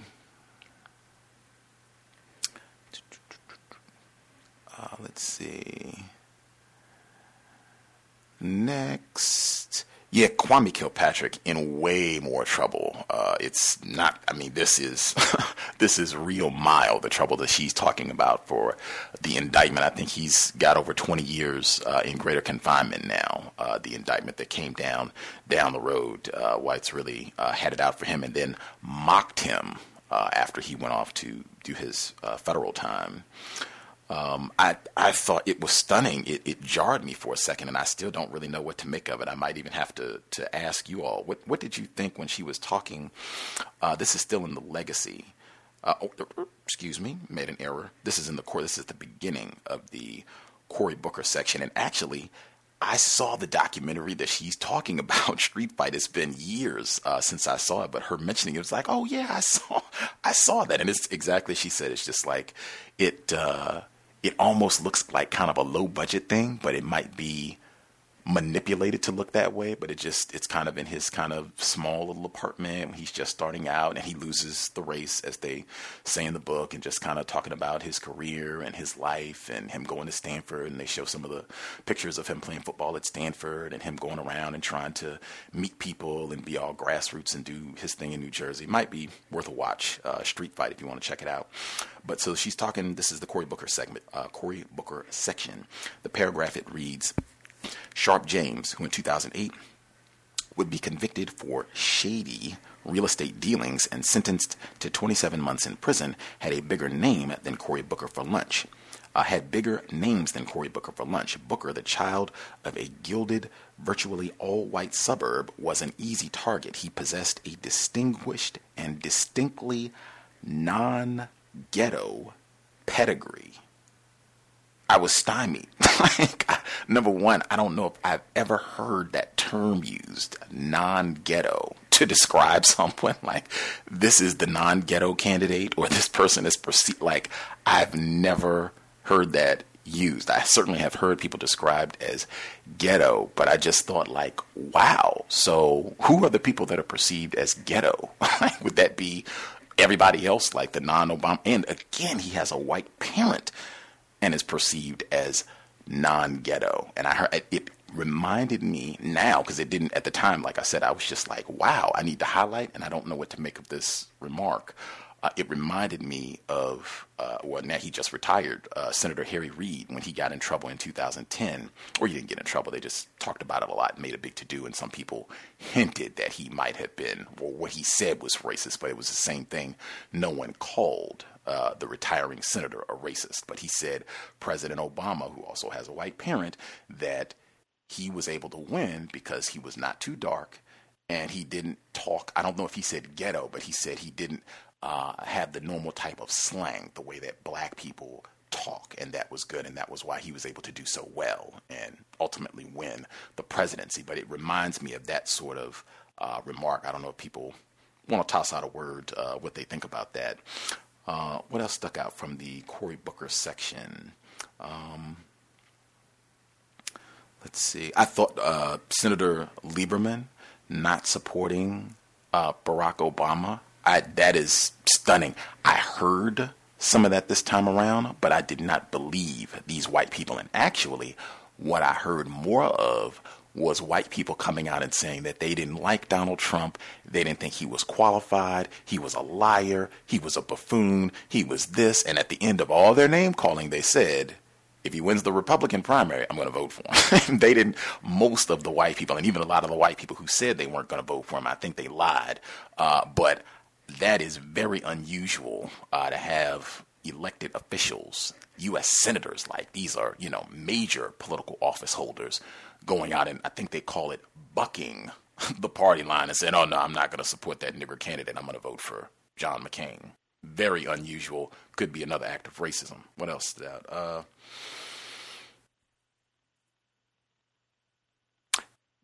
Racism was said in this chapter, but it was a quote from Cory Booker. I thought that was important as well, because I think we've talked about consistently, I know I have, and this is not anything isolated to Miss Ifill's book. This is regular, where people, they're moving you away from talking about the problem, white supremacy. We're not even going to say racism, we'll say race or prejudice or bigotry. They'll give you, one of those white privilege or one of those other terms, but race, a lot of other terms, racially dismissive, lots of other terms to just obfuscate from what the actual problem is, white dedication to white supremacy terrorism. But I thought there was another one. I thought it was important. Number one, like I said, Cory Booker, he did say racism. That was one of the few times the word popped up in the book, but it was a direct quote from him. And then she's talking about Cory Booker as elemental and non-racial as these challenges seem. Booker does not pretend they are unrelated to inequalities rooted in race. There's not using racism. Even though Newark is a majority black city, nearly a quarter of urban population is white and nearly 20% is Latino, Asian, or other. Just thought, again, we're obfuscating. We're not speaking directly to what the problem is. And it's even like in a moment where we're trying to be truthful that Newark has all of these problems. It's related to white supremacy. Even then, we're still having to kind of pussyfoot how we talk about it, which to me almost suggests the type of thing that you do out of concern that white people might be upset about what you have written or what you're going to say about racism. Final comment I got in, this is, I think, 1842. She said this last week about a lot of the people, the victims in the book being presented. They just sound like ambitious. They want to accomplish. They want to be great things. Artur Davis, he wanted to be the first black mayor in Alabama. It just seems like these people are very ambitious. Doesn't necessarily seem like their primary focus is replacing white supremacy with justice, which is not a surprise. That's not the case for most of the non-white people on the planet, but just that really resonated once I realized, again, I'm learning a lot about all of these people as we go through the book. So that's one thing that I definitely credit Ms. Ifill for, well-researched. I'm learning about a lot of these people, helping to better understand racism, white supremacy. But Artur Davis, what can I say about that other than this is someone who is very ambitious. Replacing white supremacy with justice is not the goal. If you are at first a Democrat and staunchly supporting President Obama, then it moves from I'm no longer an Obama lackey. Now I hate him. I'm one of his critics and I despise him and he's messed up and we need to get rid of Obamacare, to then I want to join back with the Democratic Party. I don't know what else you can categorize that as with Mr. Artur Davis. And again, I played the clip at the beginning of the program. That was Artur Davis speaking about why he bolted away from Obama in 2012. I will hush there. Did other people have commentary? Particularly, I guess, if anybody wanted to address the non-ghetto remark that was made about Cory Booker, just what you think about that term or that sentence, if people have thoughts or anything else that stood out from the section.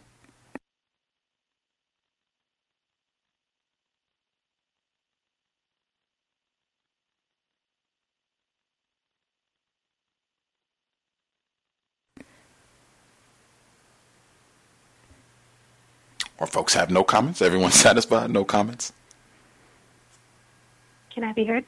Yes, ma'am. 1842. I'm thankful that you brought that back up because that was something else that stuck out to me again in this reading. I've been paying quite a bit of attention to how their legacies or their families. Oh, yeah. And there's been a few instances where the child that is going to take the parent's place wasn't even interested in politics. I mean, there's like at least two that I can remember specifically, and they just kind of happened to do it. And I think for victims of racism who are confused like myself, that's something, I mean, I never looked at black politicians as they were doing anything, but it's always good to know a little bit more about, not only are they slightly ineffective because they're victims of racism, white supremacy, trying to function in the government of racism, white supremacy, but also just like their focus or their intention is was not even there to begin with, like at all. They just did this because they needed something to do. And I think that's the case with the manager at the library. I think that's who we heard about today. If I could get to my laptop quick enough, I could remember his name. But, wasn't even interested. And it was like, well, I have to go. Let me get all my sons together, or my children. The daughter wasn't interested. And let's figure out which one of you is going to do it. And then they picked like the librarian. Guess he needed something to do. And I think that's important for those of us who are confused to understand that as well. When we look at black politicians, a lot of times people are like, well, they're not doing this, they're not doing that. Well, like, yeah, they're victims, they're in the system of racism, white supremacy, but also that wasn't like, that's that might not be their assignment. It might be they just ended up there because it was convenient, or mommy and daddy pushed it, or it was like the move, but that's not necessarily like where they belong. And I've never really considered that because I didn't know these family histories about how people are getting into office. I did appreciate the father saying, well, you have to run. That way people are not saying that, I just gave it to you or you didn't have to do anything. And then they still said it anyway. But I did appreciate that. This is, in my view, related, but might be unrelated in other people's views. The Black is the New Black, the BBC documentary series. This is to answer your question about the non-ghetto. I actually feel like I have heard non-ghetto, but I couldn't pinpoint exactly when. I kind of, I could be totally incorrect, but I'm starting to feel like those of us who are highly melanated, I don't know what we're going to be considered, because I feel like those who have white parents are Black. That's when they say Black, that's who they mean now. And I don't know what that means for the rest of us. We're going to be like old Black or like Black or something like that, because a lot of them have a white parent. They're not, they just have a white parent. And so they get to be all the things that those of us who are more melanated are not, like non-ghetto and professional and classy. Those are like three. Well, professional and classy are things that I hear to pretty much mean closer to white, like you're acting white, and educated, smart, or intelligent, or one of those. And the non-ghetto, I think, kind of just fits in there. You're Black, but you're not those Negroes over there. You're New Black. Like Pharrell, he said it. He said he was a New Black, and in an interview with Oprah. And I know he doesn't have a white parent, but he has a parent who's not Black. So I think, I could be, again, totally incorrect. Forgive me. But I think the new Black person are people who have one Black parent and then a parent who is non-Black and more specifically white. And then they get to be all the things that Black people are not. And so that's my contribution. Thanks. Fascinating. That was a big theme in that BBC documentary as well. Just came out a few weeks back. We talked about it with some of our global listeners over in the UK. That non-ghetto phrasing, now that I've had more time to think about it, it also reminded me of the Oreo experience. If people have been listening to the Cows for a while, way, way back, she's been on the program a couple times, but one of her infamous phrases, the Oreo experience, is a Black female. She, victim of white supremacy, she does a lot of satire and joking about racism, sometimes accurately, often very inaccurately. But one of the terms that she uses is RBP, for regular Black people. A part of her shtick is she is an Oreo, so she's trying to relate to white people. She's like white people. She doesn't hang out with Black people. She doesn't do Black people things. She is special. And then there are RBPs, regular Black people. She uses that term all the time, but it reminded me of that as well. So you have non-ghetto Cory Booker with a white parent, and then RBPs, like Al Sharpton. Anybody else commentary they wanted to get in before we get to second audio segment? Can I be heard? Yes, sir.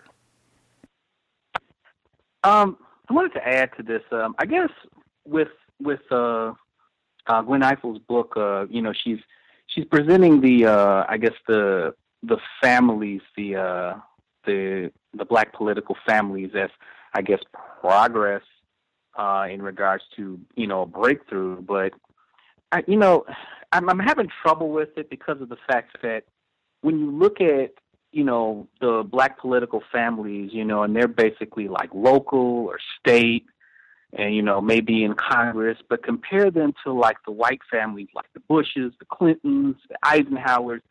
These are families of presidents. And, I guess, talking about, local political black politicians. Yeah, I don't know if she's making that comparison about, because I remember in the chapter last week she mentioned like the Bushes and the Clintons, and these are families who have become presidents or ran for presidents and had a good chance of winning.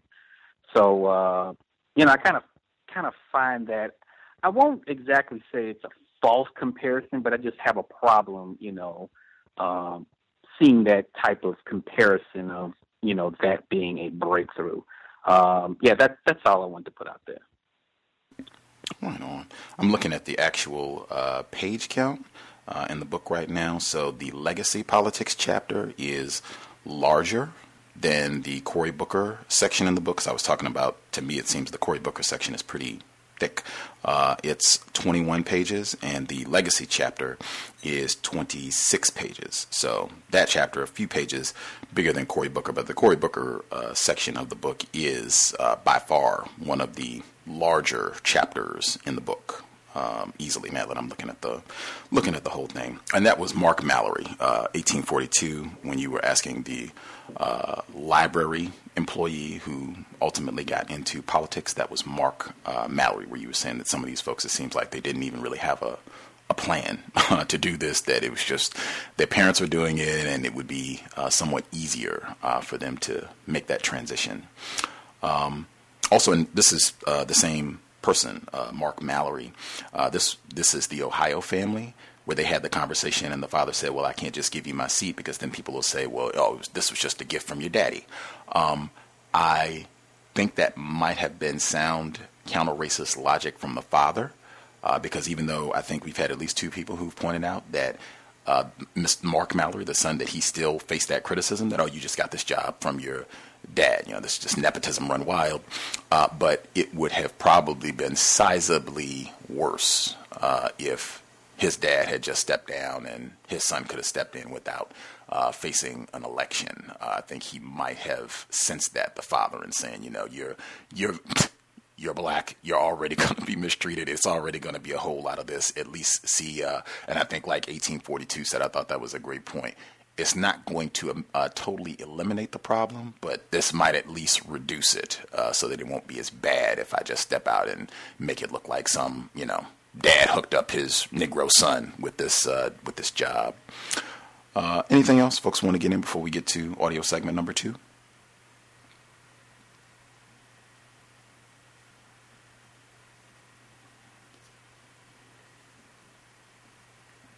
I will assume folks are satisfied. Now, again, we are closing on the end of this book, so people can kind of be thinking about, major themes, what sticks out. The chapter that we're going to hit, I don't think we'll finish it today, is the politics of identity. That is an interesting one. Kind of be alert to that one, and particularly keeping in mind, since so many of the people that we've had in this book either have a white parent or are very, very pale. I forgot Harold Ford Jr., that's another cowbell. He married a white woman, and he is very, very pale. I am sure that his offspring would be able to be classified, accepted as white. If they look anything remotely like he and his wife, they should have no problem breaking through, quote unquote, to the white race. I will assume folks are good. If you have additional comments you want to get in, just make a note. And again, be thinking of last themes, because we might be concluding this book next week. We'll have to see how far we get.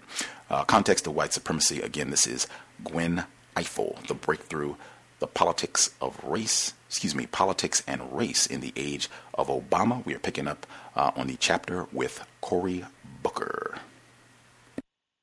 Along the way, Booker became a surrogate big brother to 3 teenage boys, adapted to the routine of 16-hour days, and developed a skin that toughens with every new crisis. Still, it becomes clear in any conversation with the mayor that he has tied Newark's survival to his own. This effort to save a city is an intensely personal quest for the man who was told by his parents that he could do anything. I mean, hell, this is the hardest thing I've ever done in my life, says the still young mayor. And there are days I definitely feel like just going home and curling into a ball. But what keeps me coming back into the game, strapping on my chin strap, is I look around me and I'm reminded of who I am. As for who Cory Booker is, he is a walking, talking, philosophy-spouting generational conflict. In his attempt to woo those who would spurn a city such as Newark and mollify those who are defensive about its past, success for Booker lies in forging a way forward. The trouble is, the path forward is littered with the debris brought on by the act of breaking through. Mildred Crump says Booker's problem is that he surrounds himself with people who tell him he can do it all at once, that he is the one who can fix it all. And I say, sweetheart, no, you're not, she told me ruefully. You're a baby in this business. Chapter 8. The Politics of Identity. I'm still not exactly sure what that means, is he black enough? Of course, you would never hear that about a non-African American or somebody who is white. Oh, he's not white enough. What does that mean? Philadelphia Mayor Michael Nutter. On the night Barack Obama won the South Carolina primary, his supporters could barely contain themselves. Bouncing back from a surprise defeat 2 weeks before in New Hampshire, the double-digit victory thrilled the multiracial crowd gathered that night in the heart of the South. When their candidate appeared, they took up a chant. Race doesn't matter. Race doesn't matter, they shouted in a chant that built and spread throughout the room. Standing at the foot of the stage in a ballroom just blocks from the state capitol, Obama's pollster, Cornell Belcher, watched in astonishment. Here you are in South Carolina, 3 blocks from where the Confederate flag is still flying in front of the state capitol, and all the history that has held in that state, Belcher, who is black, told me later. And you have a group of young white people shouting, race doesn't matter. Now, do they think there is no racism? No. But were they screaming and shouting the world they wanted to exist? Yeah. That is powerful and profound and very different. This may have been the only night during the course of the campaign where anyone believed that race indeed did not matter. Certainly, the candidate at the center of all the euphoria did not believe it. Obama, like every other elected official in the United States, was keenly aware of how much the nation's mood swings on race could determine the outcome of a competitive election. Sometimes race helped, and sometimes it hurt, but it always mattered. The first question, usually directed to African Americans by African Americans, was frequently an upside-down identity test. Are you black enough? Governors, mayors, and lawmakers of all stripes I spoke with have been confronted with the question, especially early in their careers, and especially if they were new to the game. Even Walter White, the founder of the NAACP, who campaigned against lynching and in favor of equality in education, was deemed inauthentic in some quarters because of his fair skin. So it should come as little surprise that this same attitude infected politics. I was not immune to that by any means, former Massachusetts Senator Edward Brooke told me. Brooke, a fair-skinned man with wavy hair and patrician features, remembers that the charge was hurled at him when in 1964, as Massachusetts Attorney General, he refused to support a group of black parents who wanted to boycott the public schools to protest segregation. I had to call them as I saw them, he said. You couldn't keep a child home from school for political protest purposes, and I said so. Now, you can imagine how the black community came down on me on that issue. 4 decades later, the race test seemed peculiar to many of Obama's white supporters who wanted to believe they did not see race when they looked at their candidate.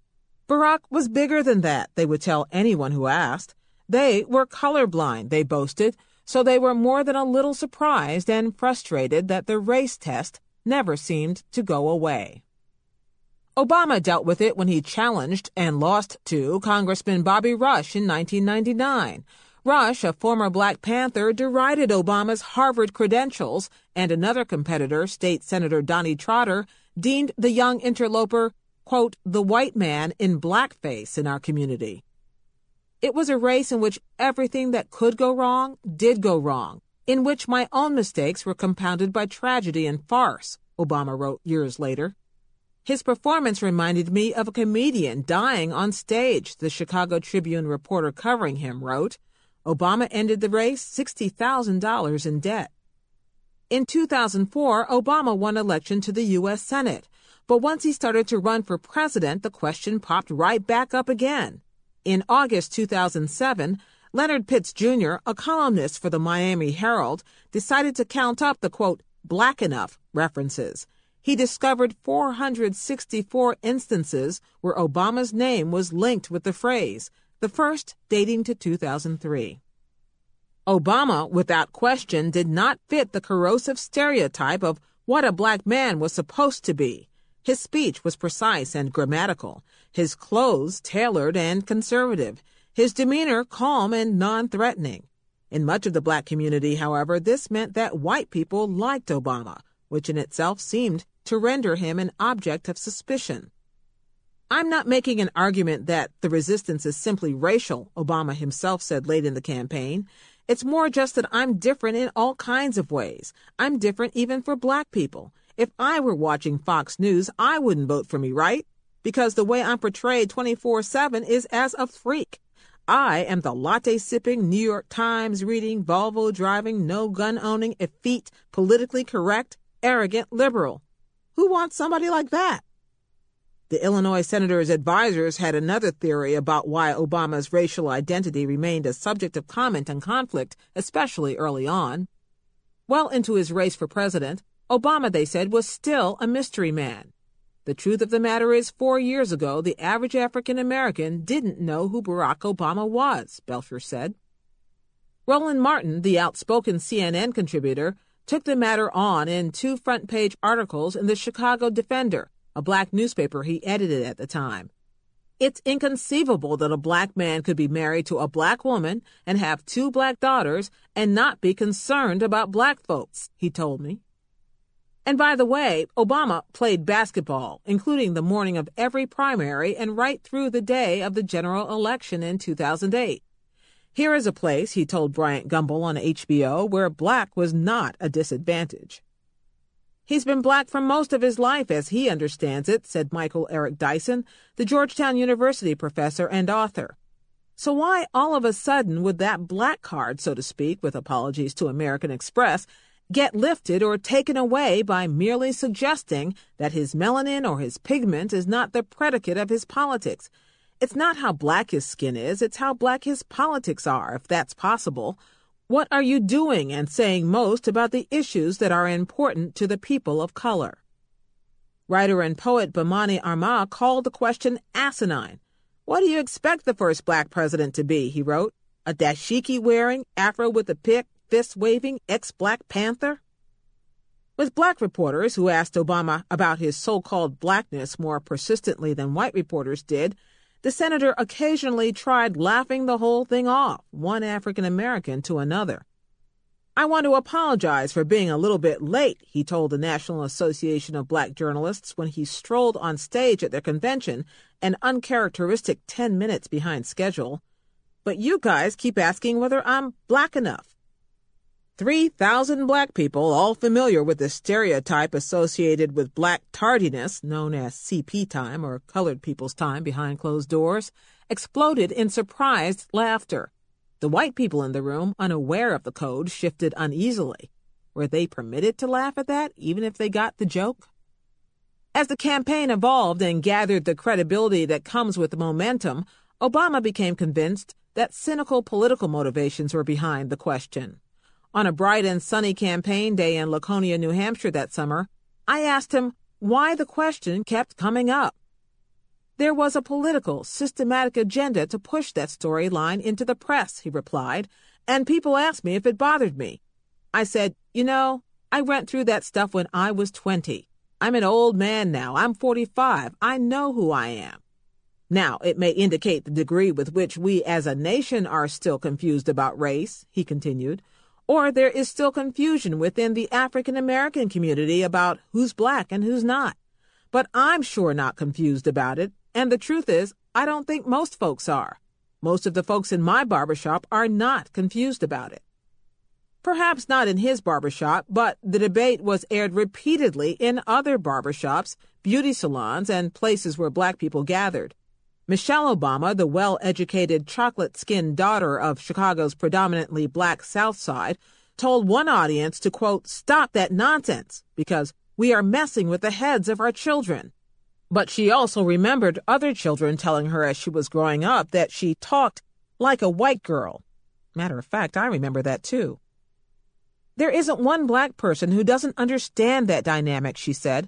That debate is about the pain that we still struggle with in this country, and Barack knows that more than anyone.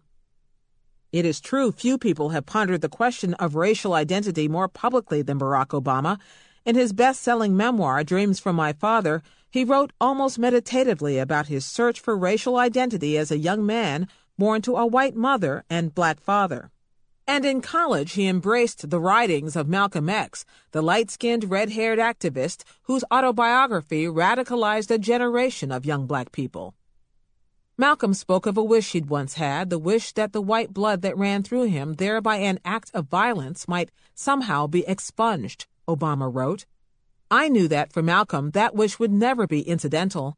I knew as well that traveling down the road to self-respect, my own white blood would never recede into mere abstraction.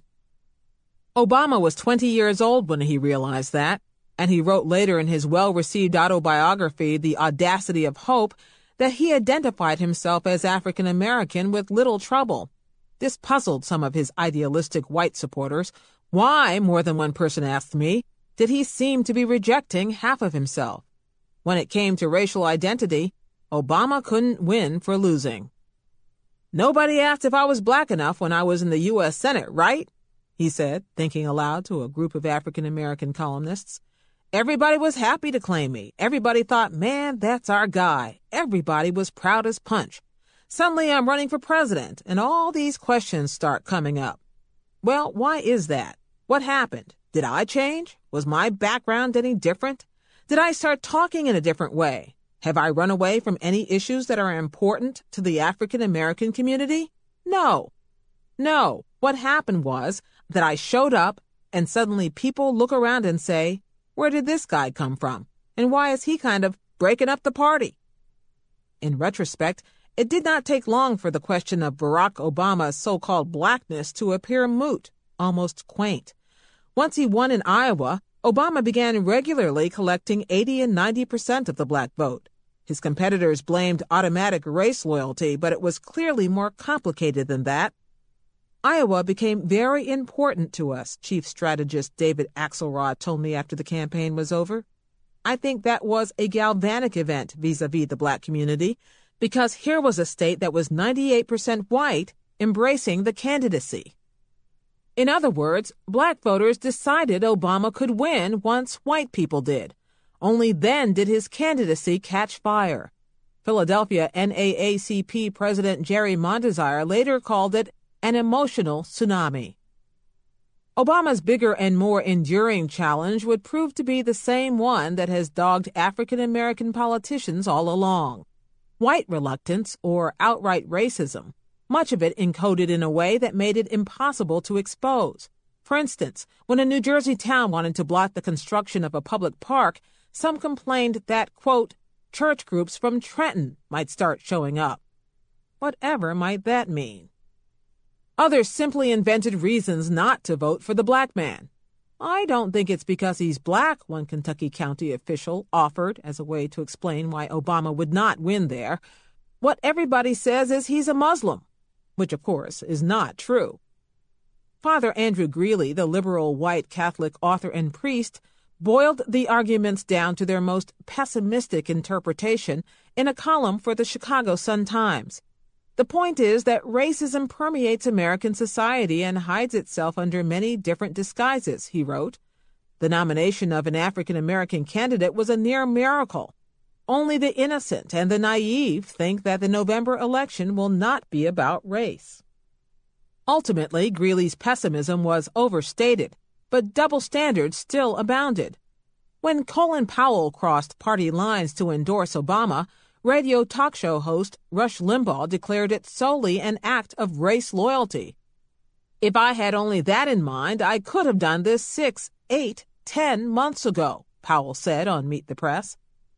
No such assumptions were made when Democratic Senator Joe Lieberman endorsed John McCain, And although it made no factual sense, Obama continued to be linked both to the rants of his former pastor, a Christian, and to the unfounded rumors about his Muslim background. Obama's campaign finally confronted some of the more scurrilous race-based rumors by launching a website, FightTheSmears.com, that debunked them all. This was a reversal for Obama, who generally preferred to sidestep overt references to race, although on occasion he challenged white audiences to get past the visuals. "They're going to try to make you afraid of me," he told an audience in Florida after he clinched the party's nomination. "He's young and inexperienced, and he's got a funny name, and did I mention he's black?" Obama was repeatedly forced to confront the matter of his race because every public survey showed it mattered to a significant segment of the electorate. Race is intertwined with a broader notion that he is not one of us, said Pew Research Center pollster Andrew Kohut, speaking of how Americans view themselves in general. They react negatively to people who are seen as different. The dilemma of identity politics has plagued famous black people ever since they were permitted fame. The glamorous Lena Horne was rightly embraced for her groundbreaking work in films such as Stormy Weather, by the same black audiences who wondered if her strikingly fair skin wasn't the real reason for her success. Diane Carroll, the singer and actress who staged her own breakthrough when she became the first African-American woman to star in her own television series, told me she struggled for her first film and stage roles against the perception that, even at 19, she was exotic and therefore sexually available, a stereotype she confronted routinely. "I thought you've never seen a black person," she said. "Find a way to relate to me." I would do that very often working with writers and producers. "Look at me. I am what I am. I'm not pretending. I don't know what you thought, but this is who I am. Let's work with it." The comedian-turned-civil rights activist Dick Gregory brought the house down at Tavis Smiley's State of the Black Union Conference in 2008 by reminding African Americans of their own race identity conflict. Bill Clinton, he pointed out, had been embraced by many as the first black president, while Barack Obama was being questioned for not being black enough. What the heck, Gregory wanted to know, was that about? Obama occasionally tried to turn the notion of racial identity on its head. A recurring part in his stump speech mocked genealogical research that proved he was distantly related not only to Vice President Dick Cheney, but also to movie star Brad Pitt. But the danger inherent in arguments about racial identity is that oversimplification is easy and sometimes dangerous. Candidate Ralph Nader stepped purposely into that when he accused Obama of trying to, quote, talk white to win over non-African American voters, and later declared Obama an Uncle Tom for not championing enough progressive causes. Michael Steele, the former Maryland lieutenant governor who lost a 2006 bid to join Obama in the U.S. Senate, looks at the question through a practical lens as well as a political one. You've got to be able to speak about these things more broadly because you don't want white folks to think you're a single issue or single race individual, which most people aren't, he said. But the black community also has to hear some authenticity with respect to their issues in your voice. But biracial breakthroughs have come to occupy an entirely different plane of identity. Obama and other breakthrough politicians, such as Maryland Lieutenant Governor Anthony Brown and Washington, D.C. Mayor Adrian Fenty, are biracial but identify as black. Still, many white voters are clearly more comfortable thinking of them as half-white. Do you choose to believe a thoughtful man such as actor Don Cheadle, who told Harvard historian Henry Louis Gates, Jr. in the PBS documentary African American Lives, you are what you have to defend? As James McBride, a biracial writer, put it, if cops see me, they see a black man sitting in a car. Or should we listen to a thoughtful man such as Harvard law professor Randall Kennedy, who argues that black identity is a choice, especially for biracial achievers such as Tiger Woods? I put the question to Georgia Congressman John Lewis. This is not a new question, he pointed out. It's an age-old question. We heard it in the 60s when we were moving into the period of black consciousness and black power. There were people saying that individuals were not black enough. How black do you have to be black enough? You know, the majority of the population said if we held just a tiny drop, we were black. What does it take? Do you have to preach blackness, or do you have to be a champion of blackness to be black enough? Representative William Lacey Clay Jr. says intra-racial identity politics is something any public figure has to learn to expect. You really have to take it for what it's worth, he told me. You have to look at who's making the charge. There are still haters out there. We have turned it into an art form. Aspiring black leaders are often commanded to transcend race, even though no one ever asked, say, Hillary Clinton to transcend gender. This is a precarious race straddle that most members of the breakthrough generation seem to reject. Even the most well-meaning white Obama supporters seemed to take deep satisfaction in this idea. Obama, they insisted, could be raceless, a reassuringly optimistic view of America's deepest burden that ignored countless pieces of evidence to the contrary. Obama's role as a standard-bearer for a new post-racial politics rankled a stubborn community of left-leaning academics, many of whom wondered aloud in blogs and internet chat rooms what exactly post-racial was supposed to mean. I don't like that term, Princeton professor Cornel West once said when asked about post-racial politics. You work through race, you don't deny race. It's the difference between colorblind and love-struck. You see, if I love you, I don't need to eliminate your whiteness. If you love me, you don't need to eliminate my blackness. You embrace humanity. But blackness is becoming an increasingly complicated notion. Take the dilemma facing the voters in the 9th Congressional District of Tennessee. For years, Memphis voters were represented by African-American congressmen, Harold Ford Sr. and Harold Ford Jr. But in 2006, the same year Harold Jr. ran for U.S. Senate and lost, 15 people ran for his empty House seat, and the man who won, Steve Cohen, is white. As a member of Congress, Cohen backed legislation apologizing for slavery and recognizing the contributions of Memphis soul music. He tried to join the Congressional Black Caucus as a representative of a majority black district, but was denied. Within months, one of the people he beat, African-American airline executive Nikki Tinker, began to mount a rematch. Coming in the midst of the racially charged presidential campaign, Cohen's re-election campaign split members of the caucus. Representatives Gregory Meeks and Stephanie Tubbs Jones backed Tinker.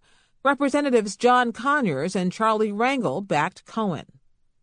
Meanwhile, back in Memphis, Jake Ford, who also had lost to Cohen in 2006, declared Cohen unfit to represent the district because of his whiteness. Jake Ford is a black candidate. It's a black district, and we need black representation, said Isaac Ford, Jake's brother. Jake and Isaac are sons of Harold Ford Sr. and brothers of Harold Jr.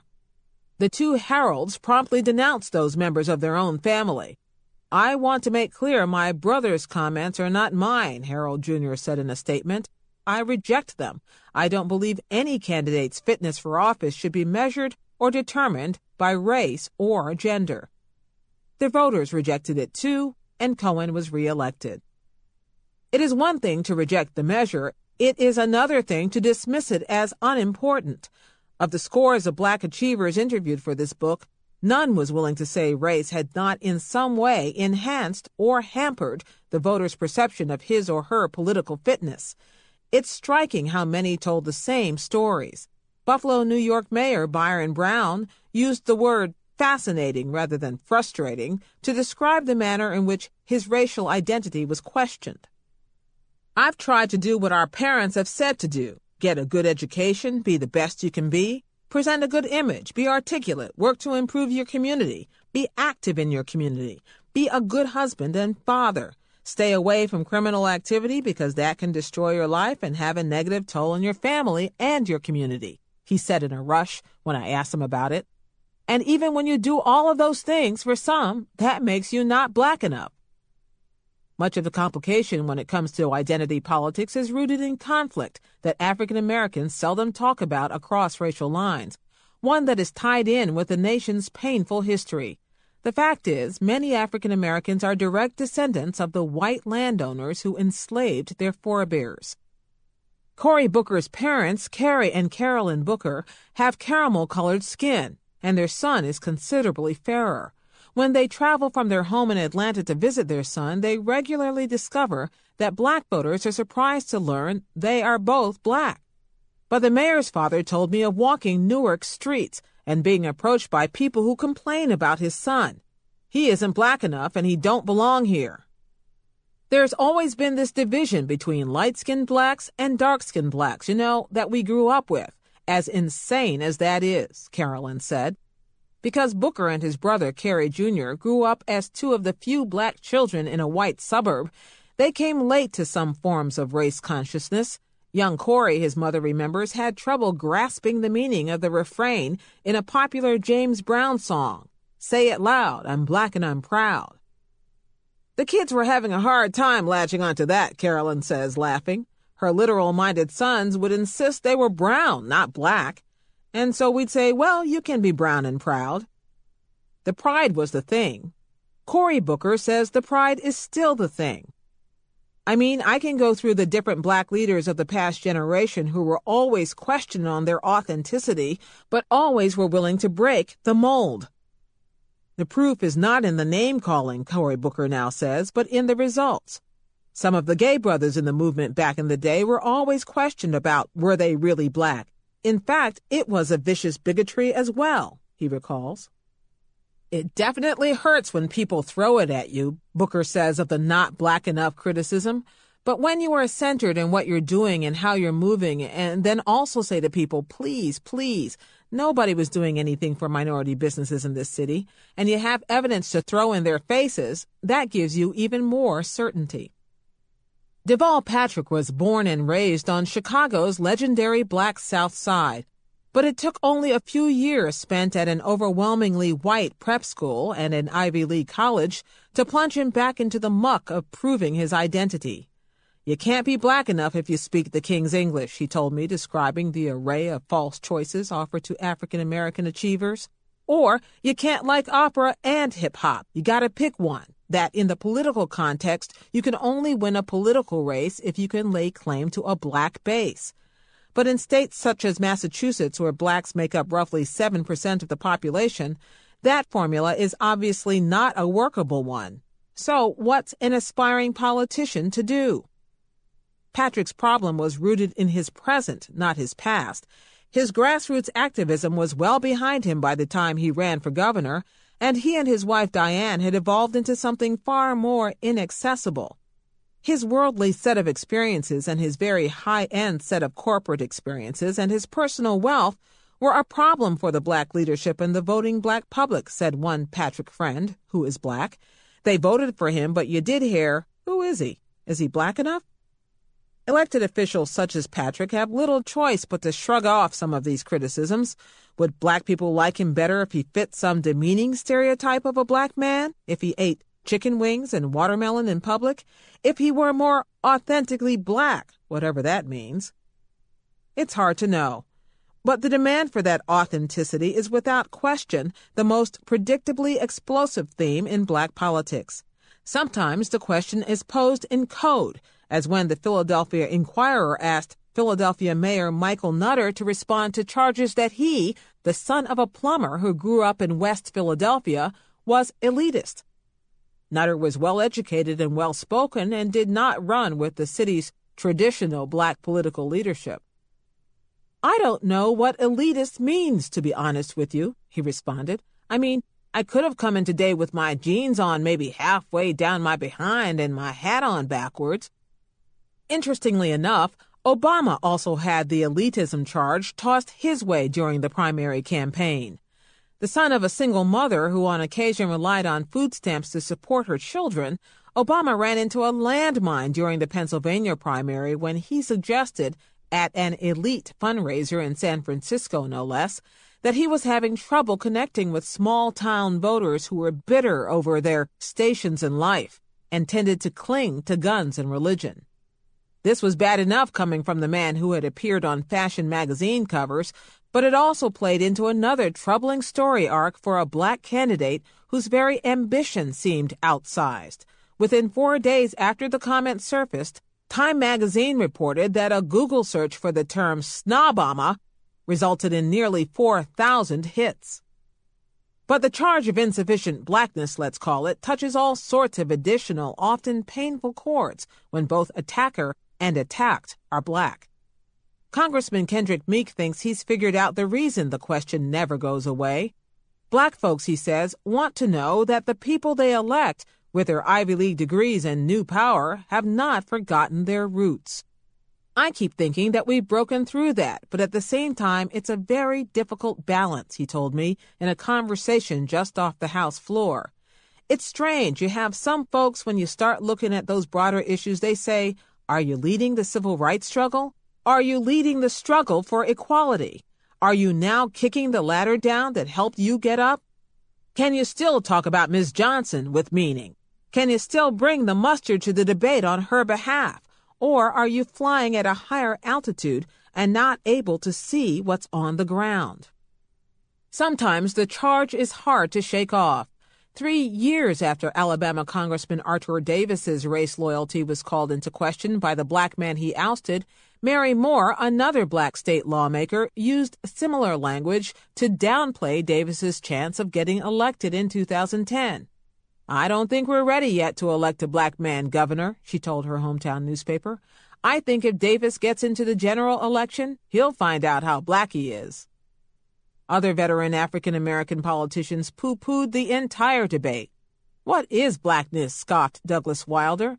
Is it the way you talk? Do you got to say day this, day that?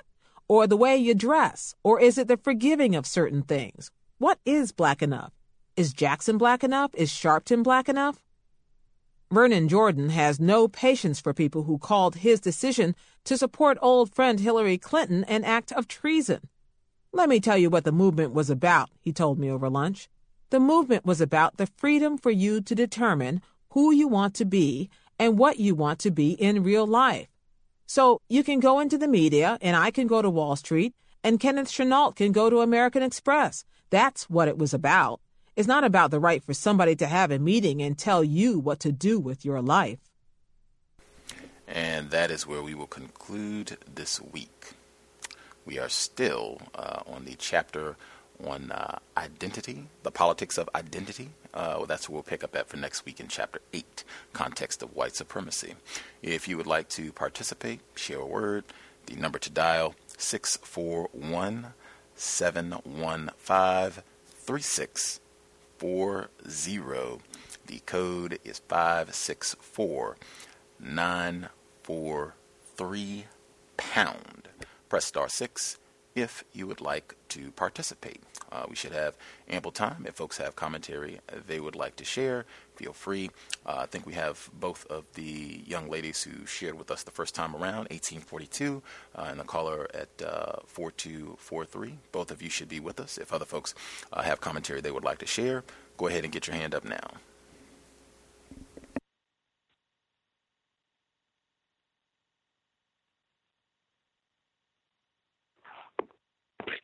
May I be heard? Yes, ma'am. This is 4243. Some of the things that I got from this part of this segment was the line where that I can't remember who said it, but it had something to do with either Americans or I feel like what was said was Americans were afraid of people who are different, and to me that was definitely very much encoded as people who classify themselves as white are afraid of non-whites or people who they have yet to classify as white. So, I guess, i.e. the Jewish people or Arabs who they feel that haven't completely embraced or decided to pledge themselves towards helping white supremacy. I thought that was definitely very odd. Also, the breakthrough generation, that part, that terminology I was kind of confused about. I don't know if maybe I missed in like some of the past segments from last week. Maybe she kind of broke that down or not, whether that is, I guess, the generation after civil rights, or if it's kind of a combination of a bunch of different generations, or is that just limited to the black people or the non-white people who have broke through some type of glass ceiling as far as when it comes to politics, because of course that's what the book is talking about. The sentence about how President Obama had to be raceless, which was definitely, I feel like it's this portion of the book is definitely very perplexing, and the fact that, you know, it's definitely dancing around the issue, like you have said before, which is, you know, the system of white supremacy. If somebody has to, the only people who have to be raceless, or who, like we've said in the past, who have to basically put down other black people, or black people who are definitely annoying to whites, i.e. Jackson or Sharpton or Reverend Jeremiah Wright, I think that's what his name is. It's like, from my understanding, black people, I don't even see this with other non-white, non-black people, but the whole raceless thing, that just seems odd, and just how in the other part of the book where they did say, well, Hillary Clinton, she didn't necessarily have to transcend her gender identity. So that kind of definitely, at least it helps me as far as giving me ammunition when I discuss how feminism is not for non-white people, because that's definitely it definitely lets you know that struggles with gender identity or what have you, it's not the same as racism.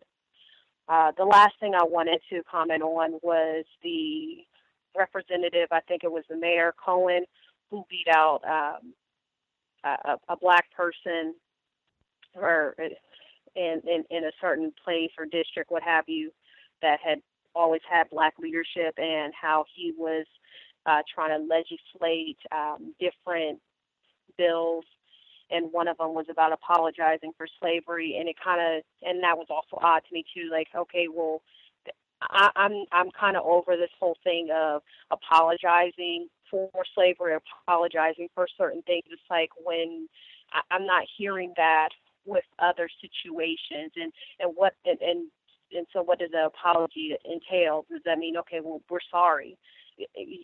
Any white person walking down the street can say, I'm sorry for slavery, but that doesn't necessarily take away all the different negative repercussions that slavery has caused. There was one other thing as far as school choice, and I think it was a black representative who had his blackness called into question because he was speaking out against the mothers who wanted to take their children out of the schools to protest. And I just felt like that was also kind of odd to me, because if they're not really teaching your children in the first place, or if they're teaching your children this whitewashed view of history, and definitely teaching your children the incorrect things, I'm not quite understanding what was so wrong about taking the children out of school. Now, of course, you definitely want to still give them some other type of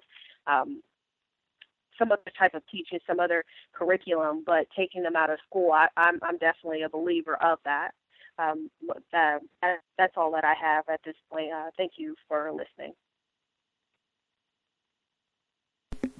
Grand observations. Caller at 4243. 1842, you are with us, and our male caller who shared with us the first time around. You all should be with us also. Can I be heard? Yes, ma'am. Okay. In this section, identity, I would say this is probably, for me, one of the more impactful sections of the book thus far.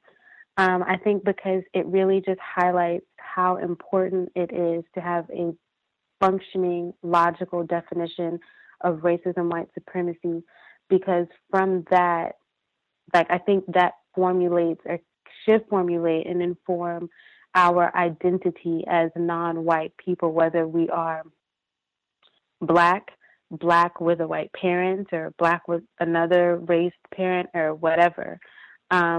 Is so long as we have the functioning definition of racism, white supremacy, I think so much of this confusion when it comes to our identity could just be obliterated. And so pretty much all of my notes are about that. I'll go through just a couple of them. I thought it was interesting, with the whites shouting that race doesn't matter, this chant that occurred someplace. And that this is somewhat of a quote, that they were shouting that the world that they were shouting the world they wanted to exist. And someone had posed a question or said that was different, that was new. And I said, no, it's not. I think hippies did that, and I think whites did that in the 70s. So for me, I don't think that that's new. And then fair enough was used in the text. And then I was interested to know that people referred to President Obama as a white man in blackface. I'm also very interested. I did not participate in the reading of President Obama's autobiography, but I do think I had heard before, but it was raised again, that he was greatly influenced by Malcolm X. I'm currently listening to Malcolm X's autobiography in the study sessions. And then, I know he is a victim of racism, white supremacy, so I know he's limited in what he can and cannot do while in office. But I was kind of curious of, how was he influenced, and in what way was he influenced? I know that when she mentioned it in the book, it was linked to where he identified as African American. But it seemed like many other times when people were asking him, are you Black? He kind of doesn't just say yes. I could be incorrect about that. I'm pretty much just going off of what I'm hearing in the text. But I kind of would appreciate a very simple, clear answer. Yes, I'm Black. Or no, I'm not Black. Where are you now? And then the corrosive stereotype of Black males. And I wasn't able to get the entire list of this stereotype, but I know it entailed, not speaking correctly and not dressing properly and so forth. And, well, it was just a note. And then mentioning that Obama plays basketball. And then when President Obama, arrived late to the journalism convention or something similar to that, forgive me if I'm incorrect, but he, made a joke out of it saying CP time. Now, I don't know if he has a pattern of being late to events with a majority of Black people, or if he has a pattern of being late. But again, I am listening to the autobiography of Malcolm X. Malcolm X, he's saying in his autobiography, was never late and was very punctual. So that kind of was well, how were you influenced? I wasn't sure if I really appreciated the joke very much.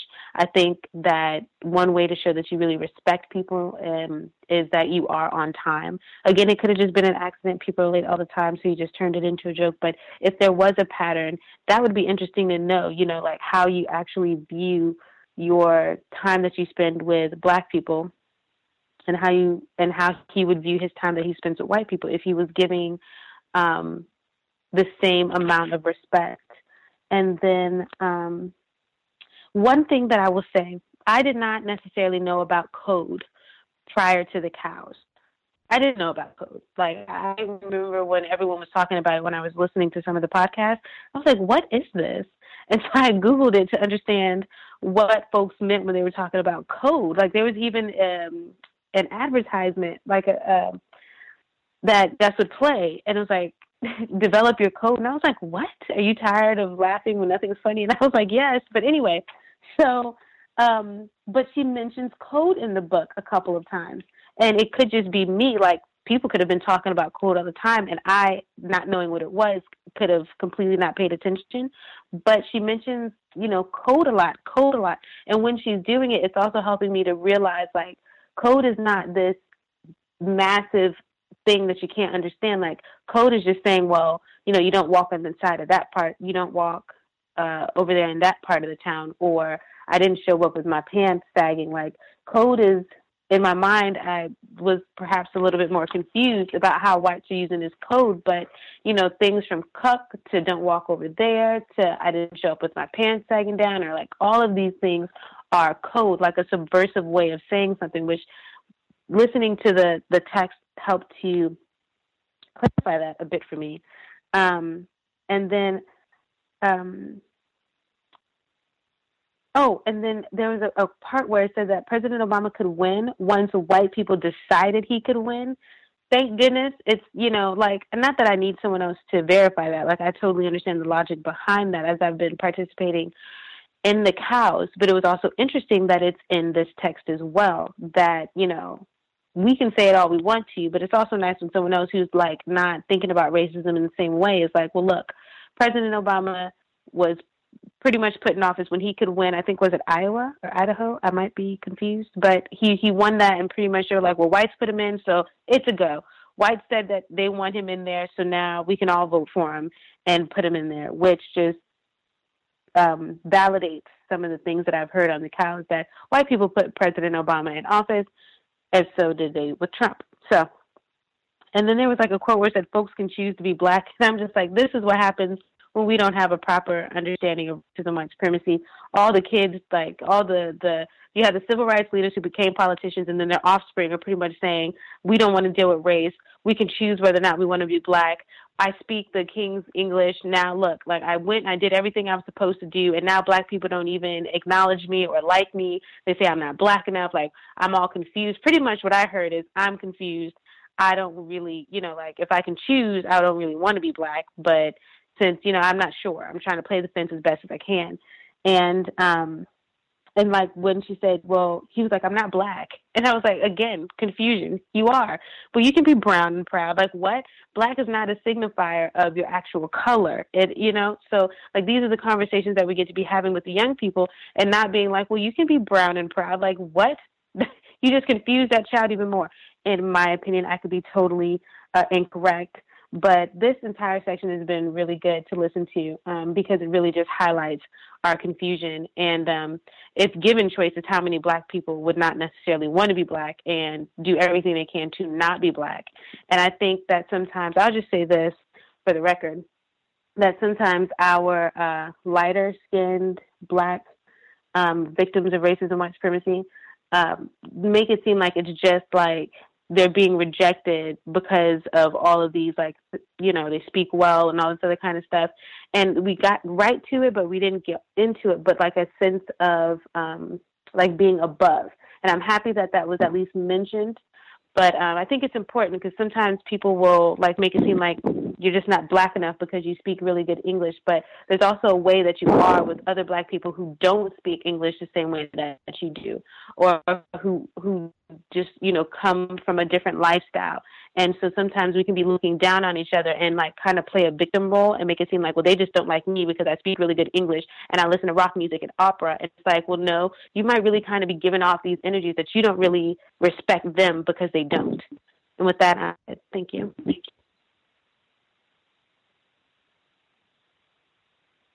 Wow. Can I be heard? Yes, sir. All right. Wanted to bring out a point that the previous caller, 1842, had mentioned about Obama in basketball. I believe it was Roland Martin who wrote that article in The Defender talking about, I guess, verifying Obama's blackness because he plays basketball. Not sure if that's just his confusion or if he's writing to a white audience, but yeah, because he plays basketball, he's black, so... yeah, you know how that goes. Another point she mentioned also was racial identity is a voice. I believe that was somebody named Randall Kennedy who had quoted that, and I believe he was referencing black people with a white parent, and they referenced Tiger Woods. Now, I'm thinking that this book was written before the Tiger Woods scandal with his wife, with his white wife, and everything that happened in that. And we all know that after that, Tiger Woods had quickly become, I guess, if they label Cory Booker non-ghetto, then Tiger Woods became ghetto quickly after that. So that was pretty interesting, with the timing of that quote and referencing Tiger Woods. Rush Limbaugh, she referenced Rush Limbaugh talking about Colin Powell and how Rush said that, Colin Powell was, just supporting Obama because of racial lines. And it's so ironic he would say that because, we have this misconception or we have this confusion amongst black folks about, political lines being stronger than racial lines. And, Joseph Lieberman, was an example that's been has been presented in this book about him being, he's a long life Democrat, and then when Obama runs for office, he supports John McCain. So, and the example of the 53 or 54% of white women voting for Trump in this election, it's racial lines always trump political lines when it comes to white people. So, and also Lena Horne, the Lena Horne presentation the Lena Horne, when she mentioned Lena Horne, and she used the term exotic. Now, it's interesting because from my personal experience, I've heard a lot of white men describe black people with a white parent, especially, in particular women, black women with a white parent, as exotic. I'm trying to figure out what they're saying, but it sounds like very codified to me. I don't know, but that was pretty interesting when I heard her say that. So that's it. I'm in line. To me, it sounds the word exotic, and I hear it almost exclusive. It seems like there's a gender use. I don't hear it used to describe males. It's generally non-white females who I would say I would decode it to be, you don't look like the niggers I'm accustomed to seeing, and in a sexually enticing way. Like, that's almost the way it seems. You don't look like, you're still a nigger, but you just don't look like the niggers I'm accustomed to seeing. In a sexual way, I wouldn't mind raping you. That's almost how I decode it. The person that dialed in from a block number, did you have commentary you were going to share as well?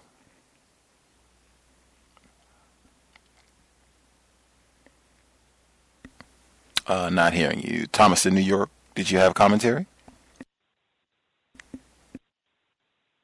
Go ahead. Oh, yeah, we can hear you now. We can hear both of you. I'm sorry about that. For sure. Good to hear from you, Karma. And you also. On that part where they said, now that the white people in Iowa have voted for Barack Obama and white people think that he can win, then the black people are now willing to vote for him because they think that he can win. That is so true. I remember that rolling out. It was exactly like that.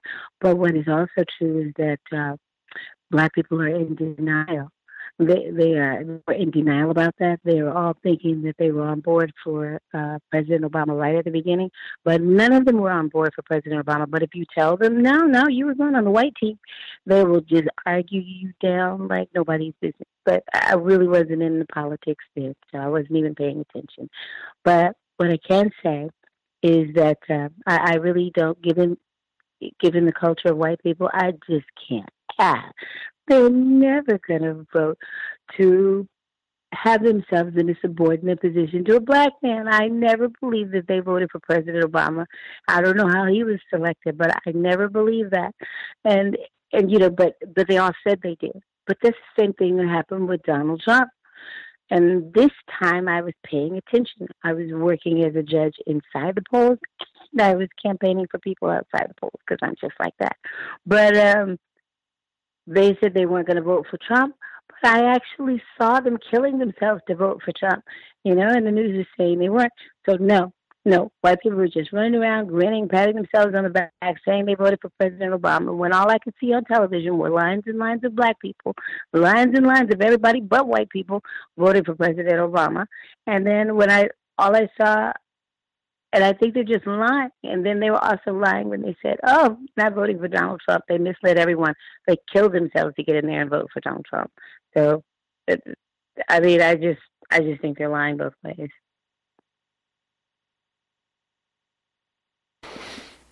Appreciate that. Take excellent care of yourself. I know it's that season for people to be under the weather and what have you. I hope you are feeling right as rain by the next time we hear from you, Karma. Thomas in New York? For sure. Thomas in New York, were you going to share? Have you heard? Yes, sir. Good evening, Gus. Good evening to the callers. I must confess, I just called into the show. I was really calling in because I finally got caught up on last week's episode, and I had some critiques of the book. I'm on my way to the plantation now. And I want to know if I could share them with the family, please. Proceed. Okay. First, I wanted to say the female caller asked last week. She asked you the question: did the DNC learn their lesson about putting a white female up against a white male with machismo and represents RWS, or racism, white supremacy, more than the female? And I just wanted to answer that question before I gave my critique, if I can. I look at it like any white person talking about racism as directly as Trump did, regardless of gender, regardless of political position, would be unbeatable in an election. He went straight to the Wellesian theory. He talked about white supremacy from the standpoint of white genetic annihilation. In my opinion, it was over when he said that the Mexicans are raping our women. Brought back a lot of Tillman memories from reading that book. I believe we were reading the book at that time when he said it, and we were making comparisons to that. And blacks that heard that, what they see is they hear is that school sex, the rape of the women. But whites who hear that, they hear, that's genetic annihilation. Of course, whites can't mix with Mexicans and still exist as whites. So I just think that's why Trump won. And I believe if Hillary had that same mindset of these Mexicans are raping our women, if that she came out with that same thing, that same logic, and sold it to the people, she would have been unbeatable as well. To the book. First, I wanted to say they don't put black people on TV that talk accurately about racism. In fact, the only time black people qualify for mental health is when they go on TV and talk accurately about racism. They get labeled as crazy. How dare they? Like Kanye is right now. When he spoke very accurate about George Bush, and now he's crazy.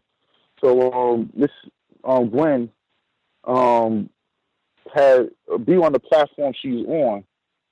She's been completely compromised. She's not going to be allowed to talk about racism. So from hearing the text thus far, and I don't know if you feel the same way, Gus, and the other callers, but it's like it sounds like a textbook. It sounds like you're watching the news, sort of. Like if you turned it off and just listened to her, it's like watching her on Channel 13. It's almost like, propaganda in a way. And she's telling a story about the 2008 election, like how white people would want that story to be told. It's not really authentic. She's not giving her opinion. It's pretty much like reporting the facts, which I hate in a book like this. I would love if she had given more of her opinions and let her position on some of these stances show out instead of just reporting it just like how she would on the news. I disagree with other callers because I don't think that she wrote this book for black people at all. I don't think no whites or upper echelon blacks. I believe the consensus is niggas can't read or don't read. So they know that if they want to put information out, they can just put it in a book and we'll never find it, most of us. So I don't think that she wrote this book for black people at all. I think she wrote this for white people. So this is a black reporter of very prominence, and this is how she reported what happened in 2008. And 30 years from now, a white person reading this, they're going to think this is how it happened. However, I think that what she's left out thus far, and I haven't heard this week, was in Trump's election, it's been very race-orientated. But when it comes down to being race-orientated toward black people, directly toward black people, nothing tops Obama's 2008 election. First with Hillary and her racist antics, and then him going against McCain with Sarah Cowbell Palins over there and her racist antics, 2 white females. So I think that, we don't need a book to tell us about what happened in 2008. We kind of remember. If you talk to any black person about it, they'll start bringing out, hey, yeah, I remember that. I think this was definitely written for white people.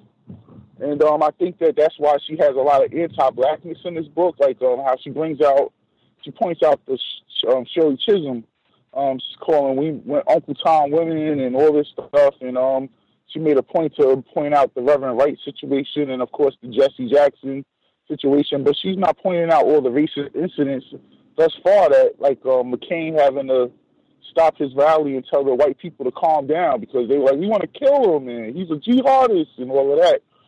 She hasn't pointed that out yet. I'll mute my line. Thank you. Oh, I do remember that at that rally where the whites, they were, it was like a Trump rally, but it was John McCain. And in 2000, they have video of that. I bet it's still on YouTube and some other sites, if you go back and look. But I do remember that from 2008. But that's so interesting because that was my sentiment, like exactly in terms of the book and how it reads. And I didn't hear, I heard Gwen Ifill report. You can still hear. They have, reams and reams and reams of archives, video and audio footage. But I didn't listen to her like on a daily basis or even a monthly basis. I didn't listen to her give the news. So I'm not like, this is like in the past month, I guess. This is the 4th one. So the past month or so that we've been reading this book, this is the most that I have like listened to Gwen Ifill in my life, and it feels like, yes, someone is like reading me a news report, like, and they're reading the newspaper. It's not just, because it sounds like her on the news, but it sounds like someone reading a newspaper, not someone reading a book to me about a subject matter, and reading like the propaganda, the racist propaganda of how whites would want us to interpret what happened in 2008. Like, that's exactly what it sounds like to me, just because it's so, I can't even say given the facts, just because particularly now, like looking at this book, I just can only say it repeatedly. This book has aged really, really bad. And I think that's because it is propaganda. It's not, given a more accurate interpretation of what happened. I think if you do that, that's how, in my view, you end up with classics. That's how you end up with a book. We've read a lot of books way past the time when they were written, and it still had an impact. It was still relevant.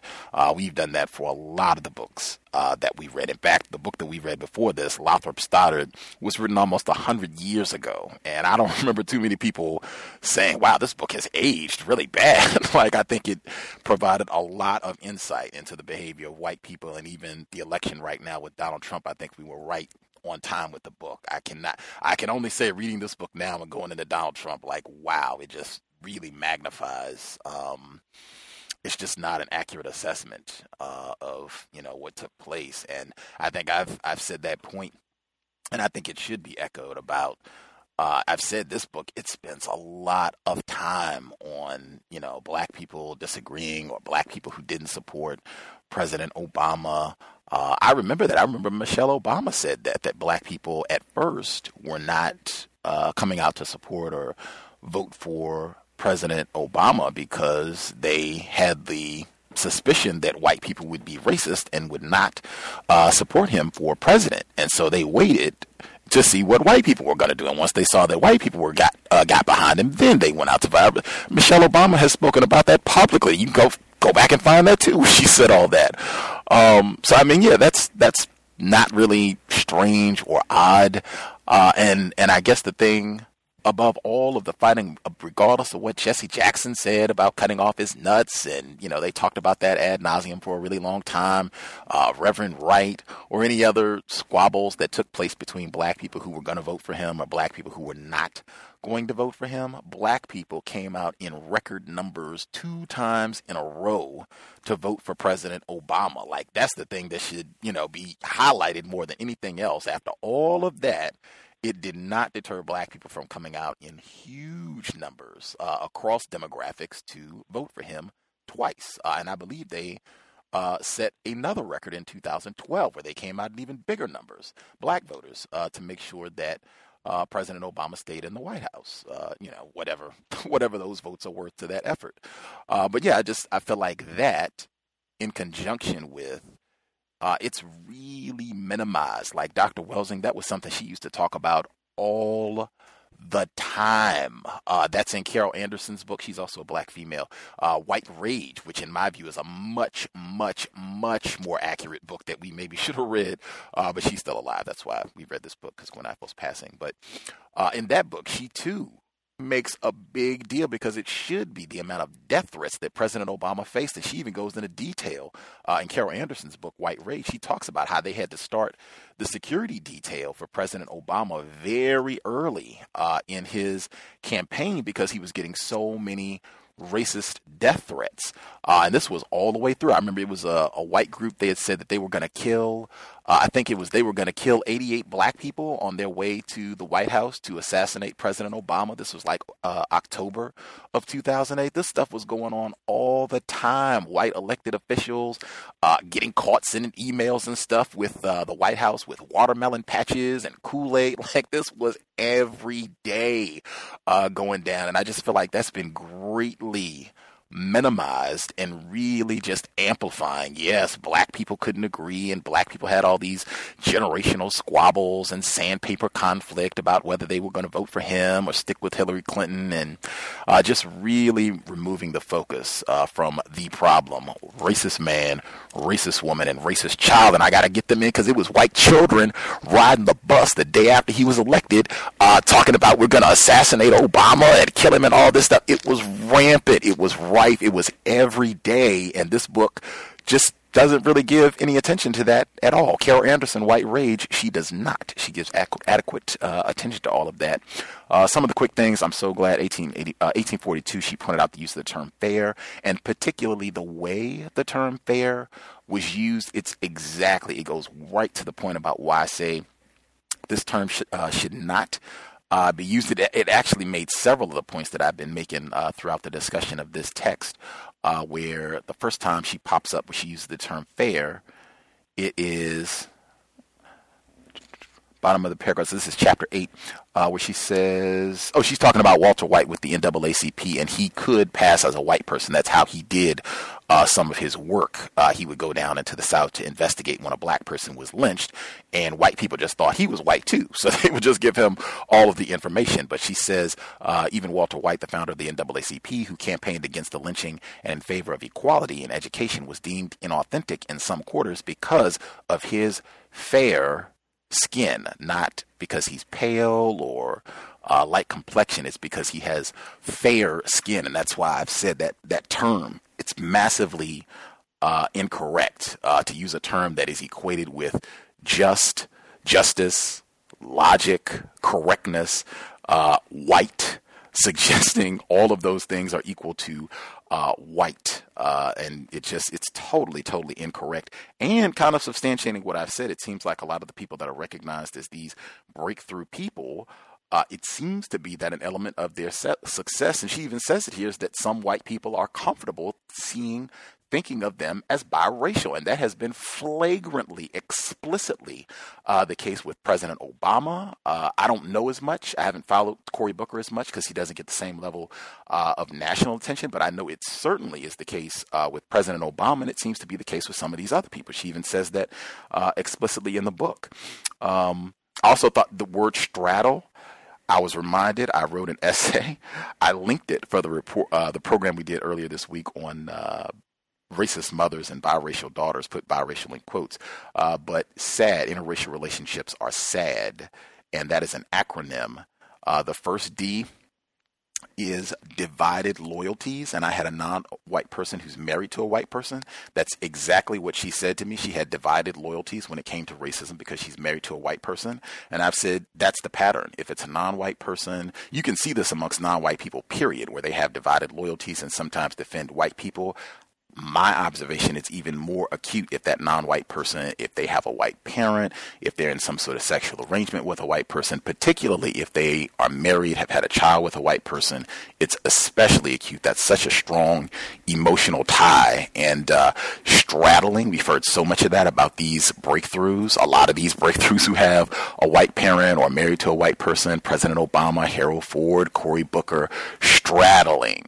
That's the word, straddling the racial divide. To me, it seems very much about having divided loyalties. Sometimes I'm about appeasing these white people and defending them. Sometimes I might, sound like I'm looking out for black people. Let's see. She has a line here talking about President Obama where she says, and in much of the black community, however, this meant that white people liked Obama, which in itself seemed to render him an object of suspicion. I have said that. Minister Malcolm X said that explicitly, and I agree. And I talked to an admitted white supremacist, David Allen. He's at the University of Washington up here. All agree with the same logic. As long as we have a system of white supremacy, anything that makes white people happy, anything that they're giddy or excited about, victims of racism should be suspicious, period. That's off top. It doesn't necessarily mean that it's bad or something is wrong with it, but if they are excited about it, you should definitely take close inspection because it likely will benefit the system of white supremacy in some way, shape, form.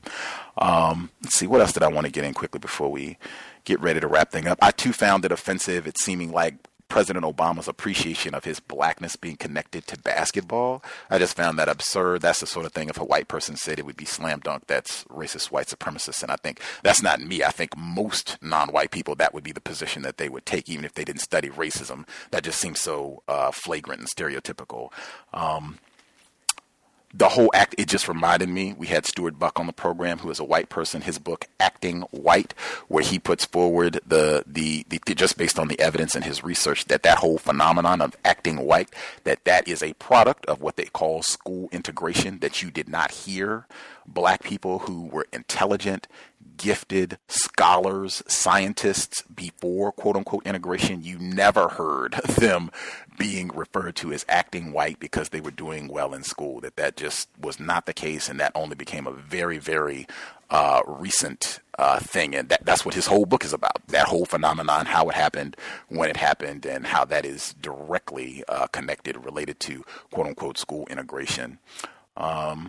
I think I can't. Oh, and I thought it was interesting, particularly Thomas in New York saying that Miss Ifill, she didn't share too much personal. It seemed like she was just trying to be a journalist and be quote unquote objective, which is not the case. But one moment where she did lean in a little bit, where she said she's writing about all of the critiques, I guess, that President Obama got for being not black enough. And she's talking about Michelle Obama, who rejected all that, and Michelle Obama being melanated and born in the U.S. and blah, blah, blah. Where she says, stop all that nonsense. But Michelle Obama also remembered other children telling her as she was growing up that she talked like a white girl. And this is end quote, right? So end quote, this is back to Gwen Ifill speaking matter of fact. I remember that too. I think that gets grossly, flagrantly overblown in a system of white supremacy where whites are terrorizing us all the time.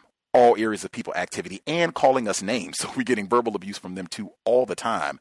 The amount of focus and attention on a black person saying you're acting white. I feel like this has been a common rallying call from the Obamas, both of them, because I've heard both of them talk about this repeatedly, that, oh my gosh, black people being teased for reading a book or acting white or speaking correct grammar. And I'm not saying it doesn't happen. It is a product of white supremacy, but I'm saying if I had to give a list, because I faced that critique as well in my life, if you gave me a list, right, and said, okay, you can write down all of your peeves, problems, difficulties that you've experienced, that is not on Gus's list at all. That list could be 50 items long, 100 items long. That is not there. And to me, it seems like the same pattern of the book is focused on black people in conflict with other black people, which I can end by saying, in my experience, that tends to be the type of thing that white people enjoy for entertainment purposes, reading about black people squabbling with other black people. Maybe that gives a clue about who this book was intended for. Maybe not. I'm very comfortable ending there. We'll be back next week. We did our 3 hours, so we will let it ride there. We'll be back tomorrow for the compensatory call-in. We'll be glad to hear folks' thoughts. Last week of 2016. We'll be here at 9 p.m. Eastern, 8 p.m. Central, 7 p.m. Mountain Time, and 6 p.m. Pacific. That's tomorrow, the last day of 2016. If you have any thoughts, comments, observations, feel free to drop an email, and we can read your commentary as we continue. If it's related to this book or if it's something else, we can just share that tomorrow. I hope folks will remain safe. If you're going out to do any celebrating or anything over this weekend, those sobriety checkpoints are going to be in full force. If you consume any alcohol, I would encourage get to one spot and stay there. Race soldiers, they're already out, whether they have a badge or not, they're already out making problems for us. This weekend, they are going to be especially thirsty, looking to get any violations, tickets, anything. So I would recommend get someplace, stay there. If you got a party and celebrate and all that stuff, plan all that out in ahead so that you can have a code for how you're going to do that without creating new problems. Again, sobriety would be best under conditions of white supremacy. With that, we will catch you all in about 24 hours. Creator, we ask that you help us remain patient with other black people, victims of white supremacy. We ask that you help us remain patient with ourselves. Remind us to demonstrate the highest levels of black self-respect at all times, in all places, each and every time we are in contact with another black person. It has been time. Replace white supremacy with justice immediately. Context of White Supremacy signing out. Thanks all for tuning in. Nigga, you so brainwashed. I'm a victim, brother. Problem. You're a victim. Yeah. I'm a victim of 400 years of conditioning. Shut up. The man has programmed my conditioning. Mm-hmm. Even my conditioning has been conditioned. It is Ryan here, and I have a question for you. What do you do when you win? Like, are you a fist pumper, a woohooer, a hand clapper, a high fiver? I kind of like the high five, but if you want to hone in on those winning moves, check out Chumba Casino. At ChumbaCasino.com, choose from hundreds of social casino-style games for your chance to redeem serious cash prizes. There are new game releases weekly, plus free daily bonuses, so don't wait. Start having the most fun ever at ChumbaCasino.com. No purchase necessary. VGW Group. Void where prohibited by law. See terms and conditions. 18+.